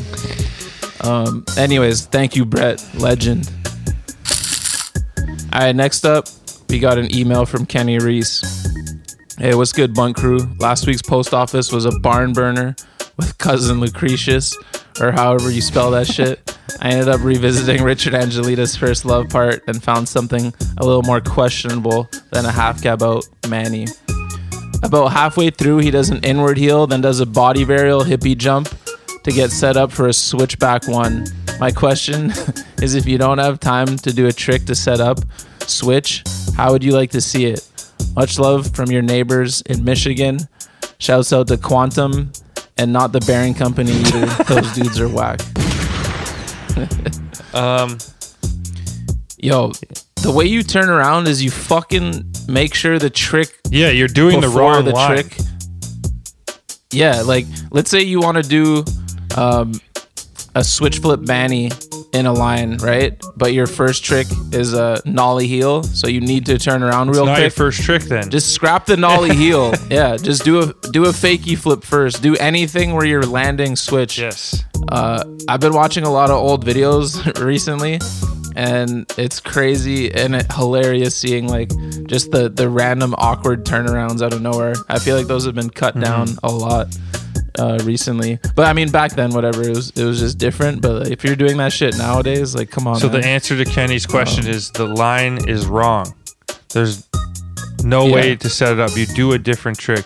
Richard should have done a back heel, or he should have done a completely different line. That's all it is. Yeah. All day. But again, just our opinions, of course. Yes. But, very humble opinions. Real shit. All right, next up we've got an email from Ethan Perry. Oi, oi. What's up, Bunt Gang? Little question I always ask the boys is, if you were the head of Transworld putting together the lineup for their next video, what 5 skaters would you choose?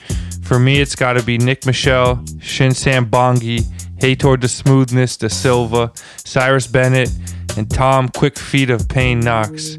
Bonus points for a filmer to film and edit the project. Johnny Wilson for my video. Keen to hear your dream lineup. Keep up the good work with the pod, and major shout out to the damn so gracious crew in Portsmouth, England, especially all the unicorn slicers.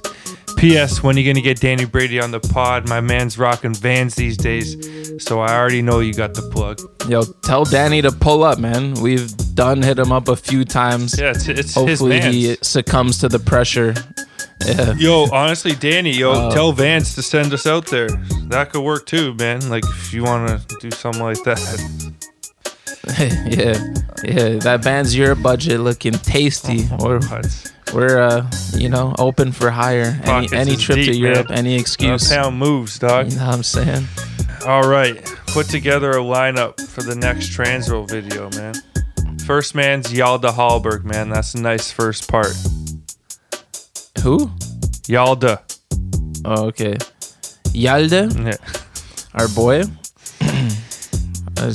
You ain't pronouncing it proper in Euro, you know what I'm saying? I'm just... Yeah, put a little something on that. Okay.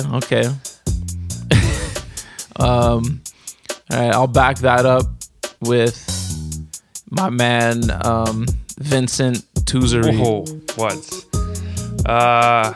Next we're going to go with a little Nick Stain, baby. Oh shit, we going pure trendy mans? Do they bear steez?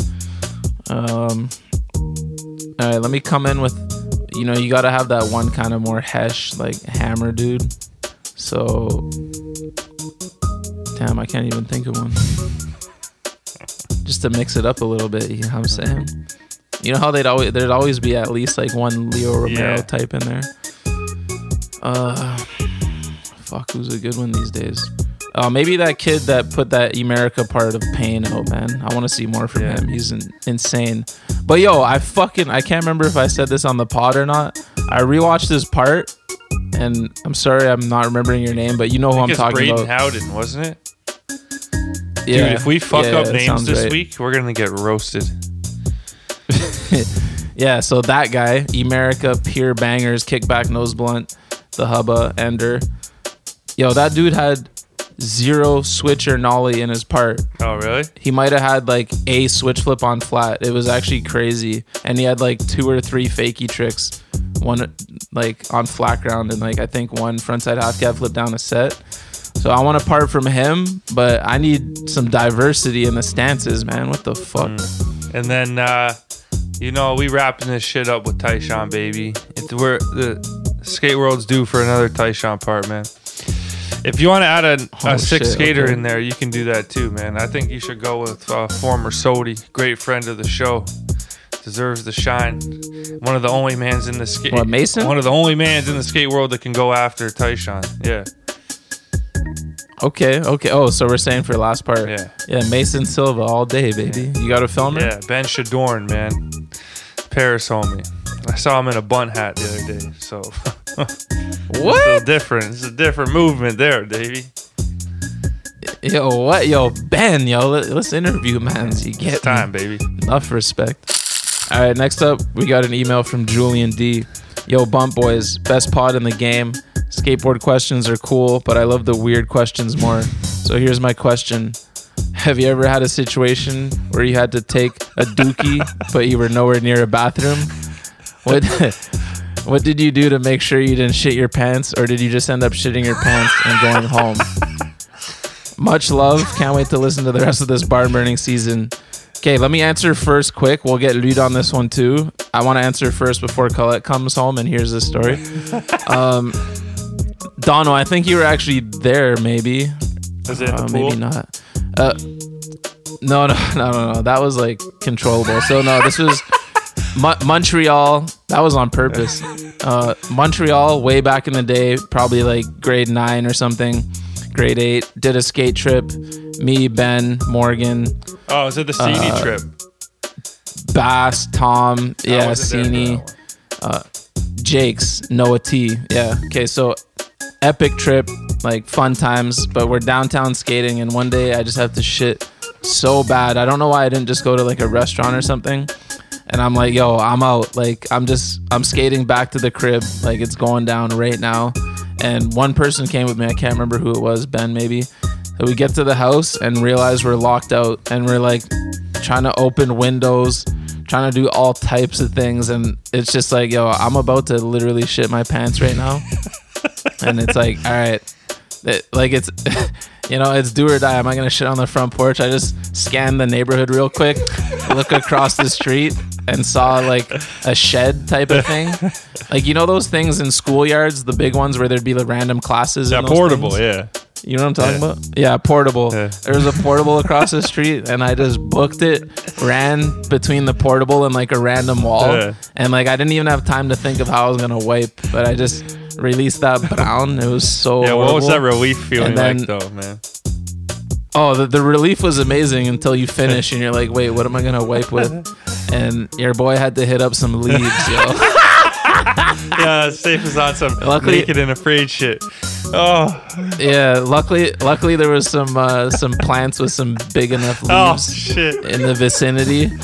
And oh my God. Good times. Yo, Julian, man, I feel like you can't come into the post office with this question without... No man has this question unless he's experienced this. I know Julian has some sort of a story. Yeah, we need to hit us back in the post office with your story. For some reason, the first thing that popped into my head was when Pat sharded at his place. Oh my... Yeah, I don't know if I can expose Pat like that. But save that for another time. Maybe we'll save that for another time. I think Lud's got one. Yeah. Let's take a listen. Yeah, I'm not very proud of this at all. I just want to start by stating that, okay? I know what this one is. So I've got a couple, but I'll start with this one. So we're about 19 years old, you know, having a good time out and about to go to a university party, U of T, I believe. And all the fellas get together in front of a certain individual from our high school by the name of... Can I say her name? Her name is Jacqueline McClellan. Yo, Jackie, what do you do? Stay. Anyway, I gotta drop a massive, and I mean massive, brown. And I don't want to be like, gotta step into the party and just go right to the washroom and stink it up, right? So what I do is I just kind of take a quick squat, pop a squat on this, what looked to be I want to say it was a flower kind of like a little mini garden in front of her crib. Just popped a squat and dropped a deuce. Yeah, so that's and then I go to the washroom, wipe, and I'm good to go. But I've got a very bad one. This happened when I was about my mid-20s, still living with the roommate at the time, and the washroom was being used. Got up, first thing I gotta do, I don't know if anyone can relate to this, but first thing when you get up is drop a deuce, clear your colon, you're good to go. The washroom was used up. It was freezing out. I couldn't go anywhere, so first thing that came to mind was grab a plastic bag and drop a deuce in it. Oh, shit. Okay, wait, hold on. I have one follow-up question. Did you ever tell Jackie, and did she ever find out and roast you? Like, you shit in her that's garden? dog That's shit, bare man. disrespect. Like, no, but Lude's brain is always a mystery to me. Like, there's nothing wrong with going into a party and going to the bathroom. Yeah. Like, this guy would rather shit in her garden. Like, if someone saw you, it's 1,000 times The worse. best part is he walked in, no wipe, to the party. Like, he probably had to say hi to a couple people before he got to the washroom, too. Oh, shit, Muds. Those drawers, man. Hey, when you gotta go, you gotta go. But to answer Safa's question, no, I never did tell Jackie, and I guess you know now, so I'm sorry. Jackie doesn't listen to the Bunt, but shit, next time when we have our 20-year high school reunion, that story's coming out for sure. Holy fuck. Oh my god. I don't have anything like that, man. But I there was one night we were skating Bata. And if you've ever skated Bata, you know that you're in no man's land. There's nowhere to go. So just leaned up against a fence, sacrificed one sock, went home with one sock. That's the safest route, dog. Just use a sock. Like, I don't know why you guys wouldn't. It's just one sock. Like, you can survive. Better than having some fucking grass in your asshole. Lude sacrificed many socks fucking for other shit though. Fucking duster. He sacrificed one of holy shit. No, this guy sacrificed one of mine at a house party at my old place. So disrespect. Told me about it years later. I was like, he sacrificed many this guy socks went to my room, said he needed to take a nap, and just sacrificed one of my socks. We gotta move on from this question. How fucked is that? We're losing sponsors by the minute. Yo, Julian, you fucked us up, G. Oh, fuck. Oh, we're done, man. They just canceled the show, dog. Oh, okay. Moving on. Okay. Moving on. That was great. We have email from Mike T. What's up, Bunt Boys? Do you guys think a large-scale skate contest will come to Toronto, either homegrown or an SLS type contest? Cheers, Mike. Yo, Ghost Peeps are fishing for info. I think both are coming. Like, SLS has got to make a stop here at some point. And if we talking homegrown, just keep your eyes and ears peeled, man.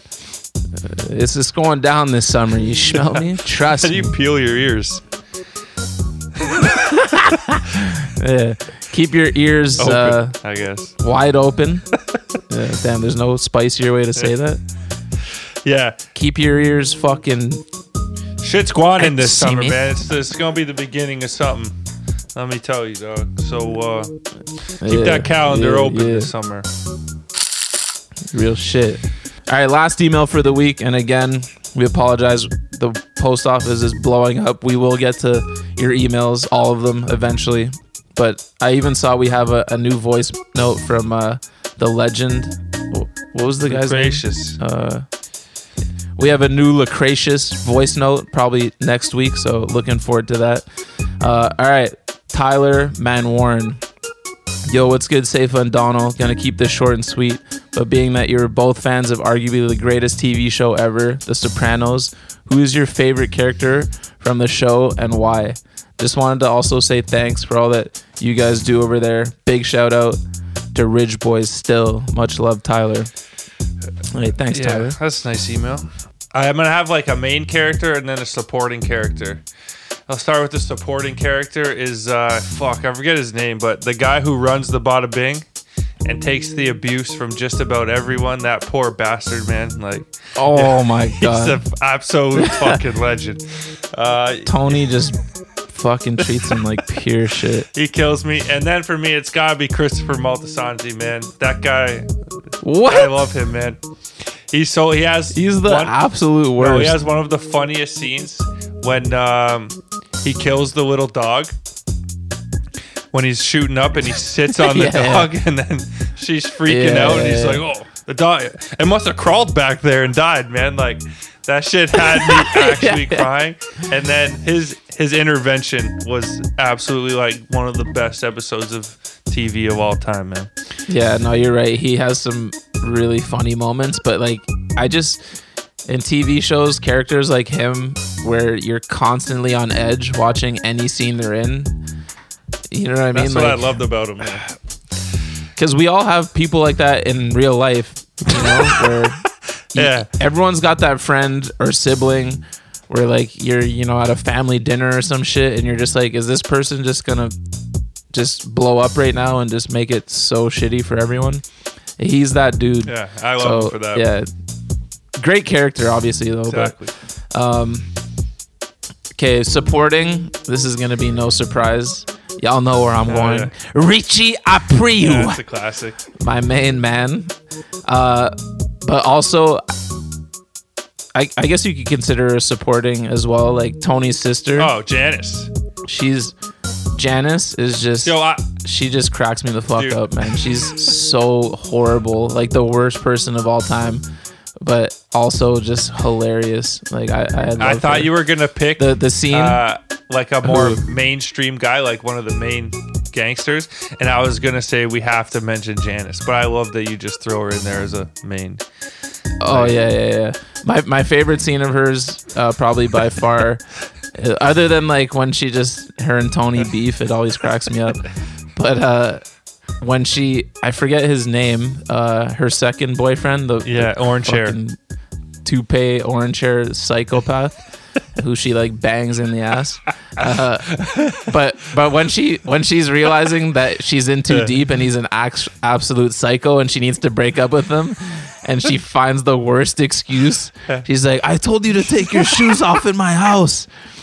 And he's like, "Huh? What?" Like, "I told you to take your shoes off at my house," and pushes him down the stairs, and he like breaks his back, and he's like, "Oh, I'll kill you, bitch." Bro, isn't it savage how she just fucking pulls up with the next family too? Like, yeah. Poor and kids, she's fucking all in with those poor kids, mad thing. But she's a certified legend in the game. And then, but main. I'm a sucker for Syl, man. He's just a straight, calm, cool, collected. I love me some Syl.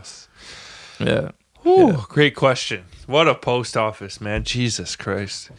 Start to finish, that was fire. Thank you to everyone for writing in this week. You know where to hit us, thebuntlive@gmail.com. Voice notes, emails, we want it all, man. We getting to the bottom of this. Hell yeah.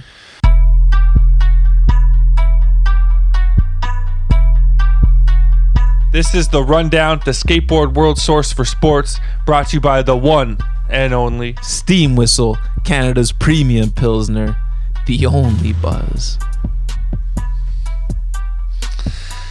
Man, we are lucky enough to have the legend, Money Zhu, still in the building. And if you heard him in the post office, shit, he was ready to go on a little Charlotte Hornets rant. We had to put him on pause, but now's your time, big fella. Man. Let's hear it. Hornets and the Raptors, man. If they meet up, you think we're in trouble? Light work. All right. So let me just start off by saying I am a Toronto guy. I used to love the Raptors, but then I discovered there's a lot more to the NBA than your local team. There was a young player. There's a 20-year-old phenom by the name of LaMelo Ball. I'm sure you guys have heard about him. This guy's 6'8". He's got a handle, great vision. He's basically the 2022 version of Magic Johnson, for starters. Who on the Raptors is going to guard that, Donald? Can you answer that question for me? A couple guys are going to give him a shot. Scotty Barnes could probably hang with him. Oof. Have you seen the size of Scotty Barnes, dog? That guy is barely human. Wait, I did not know this is where this segment was going. It's a shit on the Raptors segment. This guy's going body for body on the Raptors. Body for body. No, I mean, we got lots of good defenders. Like, that's not our issue. Defense is not. I don't think that would be our issue going up against the Hornets, man. Okay, what about Miles Bridges? Do you have a body for that guy? OG. Did you ask me who's going to guard Bridges now? Yeah, the one of the best dunkers, in-game dunkers in the league right now. This is basically me saying, guys, that if you want entertainment, if you want to have fun watching basketball, if you want to see the Raptors get absolutely smoked in the play-in, tune into the Hornets. Best show in the NBA, bar none. Wow. Well, I think the good thing about this is that we're not going to be in the play-in, and it looks like your Charlotte Hornets might be. And there's a couple good teams down there in the play-in. So if you guys are able to make it out of the play-in, you're going to be looking at one of the top dogs in the East. And I don't know what those guys are going to do against the guys out there in Philly, over there in Milwaukee. They're going to have their hands full. And I'm just going to go with my thought process when I originally heard this is we're not going to play you guys. So I don't know. It's an odd statement. I'm a fan of LaMelo. Miles Bridges was on my team. I know what he could do. It just seems highly unlikely that we're gonna see this scenario play out. But I think we're all fans here. I think every NBA fan going into this season had the Hornets as their league pass team. Yeah. You know, at the beginning of the season, everybody was like, "Yeah, I'm gonna want to watch a lot of the Hornets," and I think everyone did. Yeah, man, they're deep. They got a good team. It'll be interesting to see what they can do, though. A lot of inexperience there, man. Though. The other thing is they just who's played a playoff game there? Rozier and Hayward. Hey, Thomas, baby, 50 ball, baby. Yeah. Wow, this guy's gonna drop it. Gordon Hayward, baby. I mean, Mr. 10 Day. All our days? boys got rings. All our boys got rings except for Scotty. Hero, baby. Talk to me, Dono. Oh, yo, yeah. You want to talk about a man in the weight room though? Scotty Barnes, man. Give him a year or two. He's gonna fill out. He's gonna be bigger than Miles Bridges, dog. Real shit. Yeah. So the Hornets, we've talked about them a bunch this year. We both love them. But man, they just started losing a lot of head-scratching games like halfway through the year. They came out blazing, and then all of a sudden they're like in the play-in, and like who knows if they can hold on. I mean, now obviously I think they're going to hold on to a play-in spot, but they're going to have to beat. I mean, they did just beat Brooklyn, but they're probably going to have to beat Brooklyn at some point if they want to make the playoffs. So I don't know, dog. Yeah, it seemed like they righted the ship a little bit. They were slipping, right? Yeah. Okay, here, just for reference, Miles Bridges, 6'6", 225. Scotty Barnes, man, 20 years old, 6'9", 227, B. I can't deny that. You guys have a absolute... Let's go. We got a big young fella there, man. He's the truth. I'll give you that. I think Scotty can dunk, too. If watched a couple games, seen him dunk a couple. Yo, Donald, did you pick up on that? Donald said you guys as if, like... He's completely not a Raptors fan anymore. That's crazy. Like, all my years loving the Lakers and shit and loving the Warriors, I still always... You got to leave some space in your heart for the Raps, man. I can't believe you just distanced yourself like that. There's no choice, man. I'm a firm believer. The only league we get to choose a team is the NFL. And the others are spoken for. So I'll never waver from that. My issue with the Raptors is the lack of star power. We had Vince back in the late 90s and 2000s. We had T-Mac for a bit. Scotty's going to be a star. And obviously we have the greatest Raptor of all time, in my opinion, Kawhi Leonard. Who are the stars now? I mean, the greatest Raptor of all time. It's not Kawhi Leonard. I'm sorry. I'm very sorry. Oh my God, dog. It is This is going to be two. Last time here, I think. It is number 2, Kawhi Leonard. Brought a chip to the city and it went home. Simple as that. Yeah, we know the story. He did his thing. Lack of star power, though, man. I mean, yeah, you're not lying. We don't have one of those upper echelon guys, but we got 5 guys who can bang and they play a good team game. I agree. And I think that the Charlotte Hornets would have their hands full. Just the start. They'd have to come to T-Dot too. I agree. This is just the start of a dynasty. I guarantee you Michael Jordan's going to surround LaMelo Ball with terrific talent. He's the kind of guy you want to play with. He's going to win at least one MVP in his career, and I tell you now, he's going to go down as one of the greatest to ever do it. I'm just a big fan. I'm enjoying the ride. Yeah, you on his nuts real heavy right now. Michael Jordan doesn't have the greatest track record of surrounding anybody with the greatest talent, so if that's what you're writing home about with LaMelo, then all right. Not focused on the past, man. I'm just a visionary. I see a couple chips. I see maybe 1 or 2 MVPs. It's going to be a good time in Charlotte. Yo, what do you mean? He surrounded Steven Jackson with Bismack Biyombo and Gerald Wallace still. Oh, my God. So we played 3 times this year. Once in Toronto, twice in Charlotte, and we've won 2, and you guys have won 1, so... There we go, man. It'll be light work. We're doing all right so far. It'll be light work. See, there's guys that shy away from the spotlight, and there's guys like LaMelo Ball who embrace it. Not sure if you saw what he did at the Madison Square Garden the other day, but he lives for this. Yeah, that's undeniable. So, I mean, I'm telling you. That's undeniable. Don't sleep on the Hornets, buddy. Don't sleep on them. I love what the Raps are doing. I think Masai is one of the best executives in the game, bar none. But don't sleep on the squad. There you have it, man. I think we'll have to wait for another year to see them play in the playoffs, unfortunately. So last week we had a heated debate about the league MVP. Clearly we have another big-time NBA fan in the building. He's saying LaMelo's going to be due for a couple. We're saying this is a league run by star power. Guys like Jason Tatum, Devin Booker. I believe they can also win MVPs in their career. But for the time being... It looks like it's a 3-man race. Am I right? I'd say so. I think the Joker has it, in my humble opinion.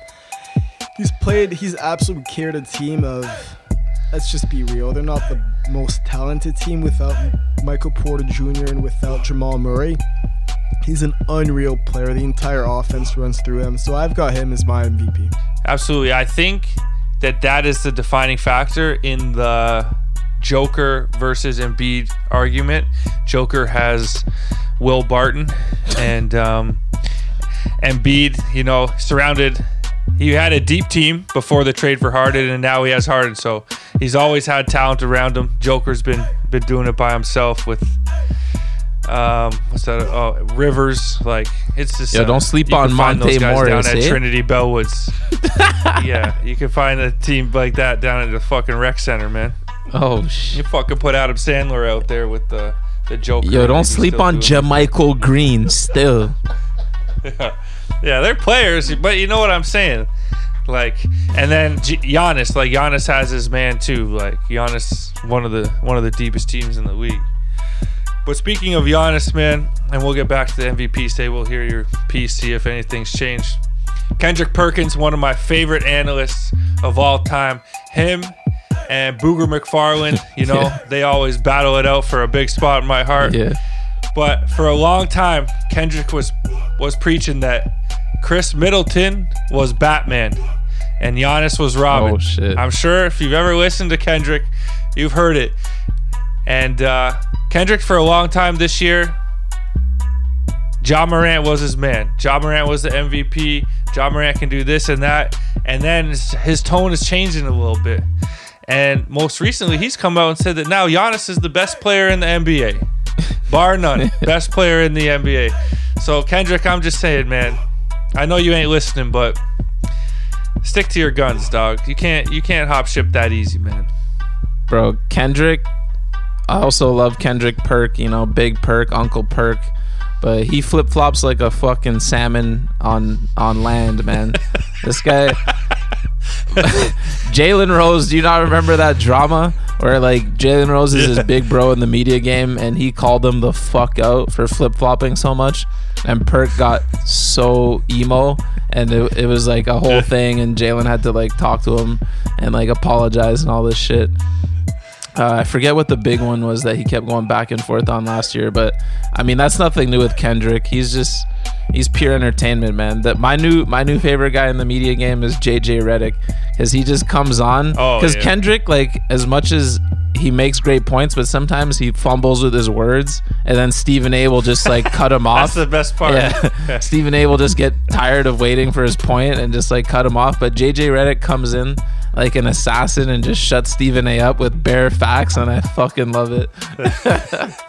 Nothing but glory over there. So has your point changed for MVP, man, or you sticking to your guns, man? I'm still on the Jokic train, but we've got 6 games or so left, and Giannis just really, I'm trying to not be a prisoner of the moment, but what he did to Brooklyn last night was incredible, man. Step back 3 to tie it, down 3 to force OT, and then KD fucking put up a ugly ass shot to win it, and then in OT hit his free throws to win the game. Like that was, and Middleton fouled out, or sorry, he got ejected, fucking trying to kill that homie, what's his name, Bruce Brown. Bruce Brown. Yeah. Yeah, dude, a lot of people said like he shouldn't have been ejected, but that is one of the most dangerous plays in basketball. I saw Ja Morant tweeted like, why did you get ejected? But I was on board with that. Like, Middleton's not a dirty player overall, but that was just one of those ones where it's like, sorry, man, just give up those 2 points. It's over. Yeah, just take it. I mean, that was almost as dangerous as Rivers' elbow. Yeah. The ghost elbow that got him ejected. Yeah. That's for years of him being a fucking crybaby to the refs. They ain't got time for his bullshit. He's one of the biggest whiners in the league, and that's probably from playing with the Clippers in the Doc Rivers, Blake Griffin era. Chris Paul, like everyone hated that team. Yeah. Fuck, man. I think I was holding out hope that Embiid would be able to hang on, because it seemed like it was leaning his way. Jokic got the MVP last year, and nothing's better in the NBA than a new MVP. But I don't think it's going to happen for Embiid this year, man. Just the arrival of James Harden mixed with Jokic just doing his thing the whole damn season, and now it looks like Giannis might surpass him. So I'm holding out hope that Embiid can hang on, and we'll see a new MVP, but I ain't betting my money on it. I've got one name for you guys. I'd love to hear your thoughts on Devin Booker, best player on the best team. This was our talking point last week for sure, was Devin Booker, and then to a smaller extent Jason Tatum. I'm not sure what it is. He's just not getting the same love that Jokic and Embiid and Giannis are getting. Best player on the best team, but Chris Paul was there for a long time of the season doing his thing. Devin Booker exploded after the All-Star break, but I just think it's been too much for too long with Embiid, Jokic, and Giannis. Yeah, I think those 3 guys just have more on their plate, and like sometimes people get all mad like, you gotta have this guy in the conversation. And it's like, okay, they're in the conversation, but that doesn't mean they're still the top 3, and that's not changing. Like Devin Booker, when Chris Paul went out, of course you got to elevate him, but what we were saying last week was like, when Chris Paul was healthy, people were saying he's the MVP. He was maybe the 5th MVP guy, so it's like, how do you then take Devin Booker, who maybe would have been 10th in MVP, because he's having like a hot end to the year? You can't bump him over Embiid, like keeping that team afloat with all the drama, and Tobias not playing like the star that he's paid to be. Jokic, we went over that, only star with no teammate scoring 15 points per game is insane. And then of course Giannis, like somehow improving every year, coming off back-to-back MVPs. So we definitely put the respect on Booker, and I wouldn't be surprised if he had one in his career, but not this year.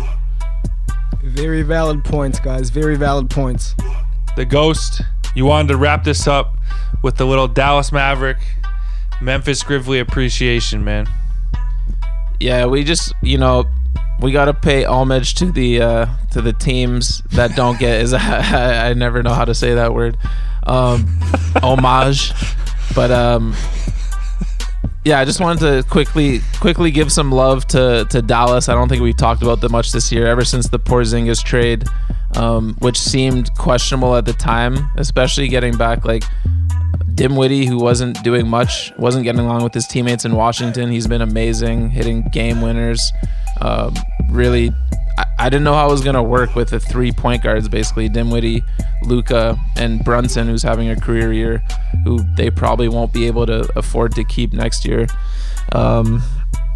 And then Bertans, that's one of the biggest flops of all time. Like, we all remember him from fantasy 2 years ago, or maybe it was 3 now. And he was just the Latvian laser, man. He was like maybe like 15 a game, like 4 or 5 threes a game, just incredible, good percentages.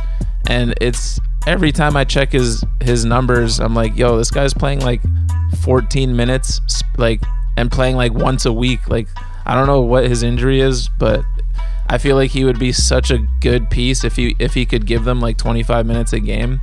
But despite that, he's still going crazy. Yeah, that's a very interesting point you bring there, Seifa. So I compare his situation to what Duncan Robinson's going through this year. Guys get the massive contracts, and then the pressure's on them to deliver. And I personally feel like, as talented as they are, when you're playing in a sport at that high level, they might be dealing with some performance anxiety. It's not easy being a professional athlete, having all that pressure on you, especially after you get a huge payday like Bertans and Duncan Robinson have. So, I mean, you know what? Sure, they're struggling, but I'd give them a bit of a break. They're very talented, and hopefully they turn it around before you know it. Yeah, Davis Bertans, man, is the third highest paid player on the Dallas Mavericks. Just a quick trivia question for you guys. Do you know who the highest paid player on the Dallas Mavericks is? Wait, it's not Luka? Did he not get his extension? Not this year. Yeah, his money hasn't kicked in yet. Okay, wow. Davis is third. Yeah. And he had a mass deal, like 80 million. So over 4 or 5 years. Probably 5, I hope. Actually, no. I'm all for players getting their money. The highest paid player on the Mavs has got to be... Do you know? I mean, it should be Luka by a long shot, but I have no idea. Wait. Let's at least throw a guess out before Donald answers. Okay, I'm gonna say... I'm trying to remember who the fuck's on that roster right now.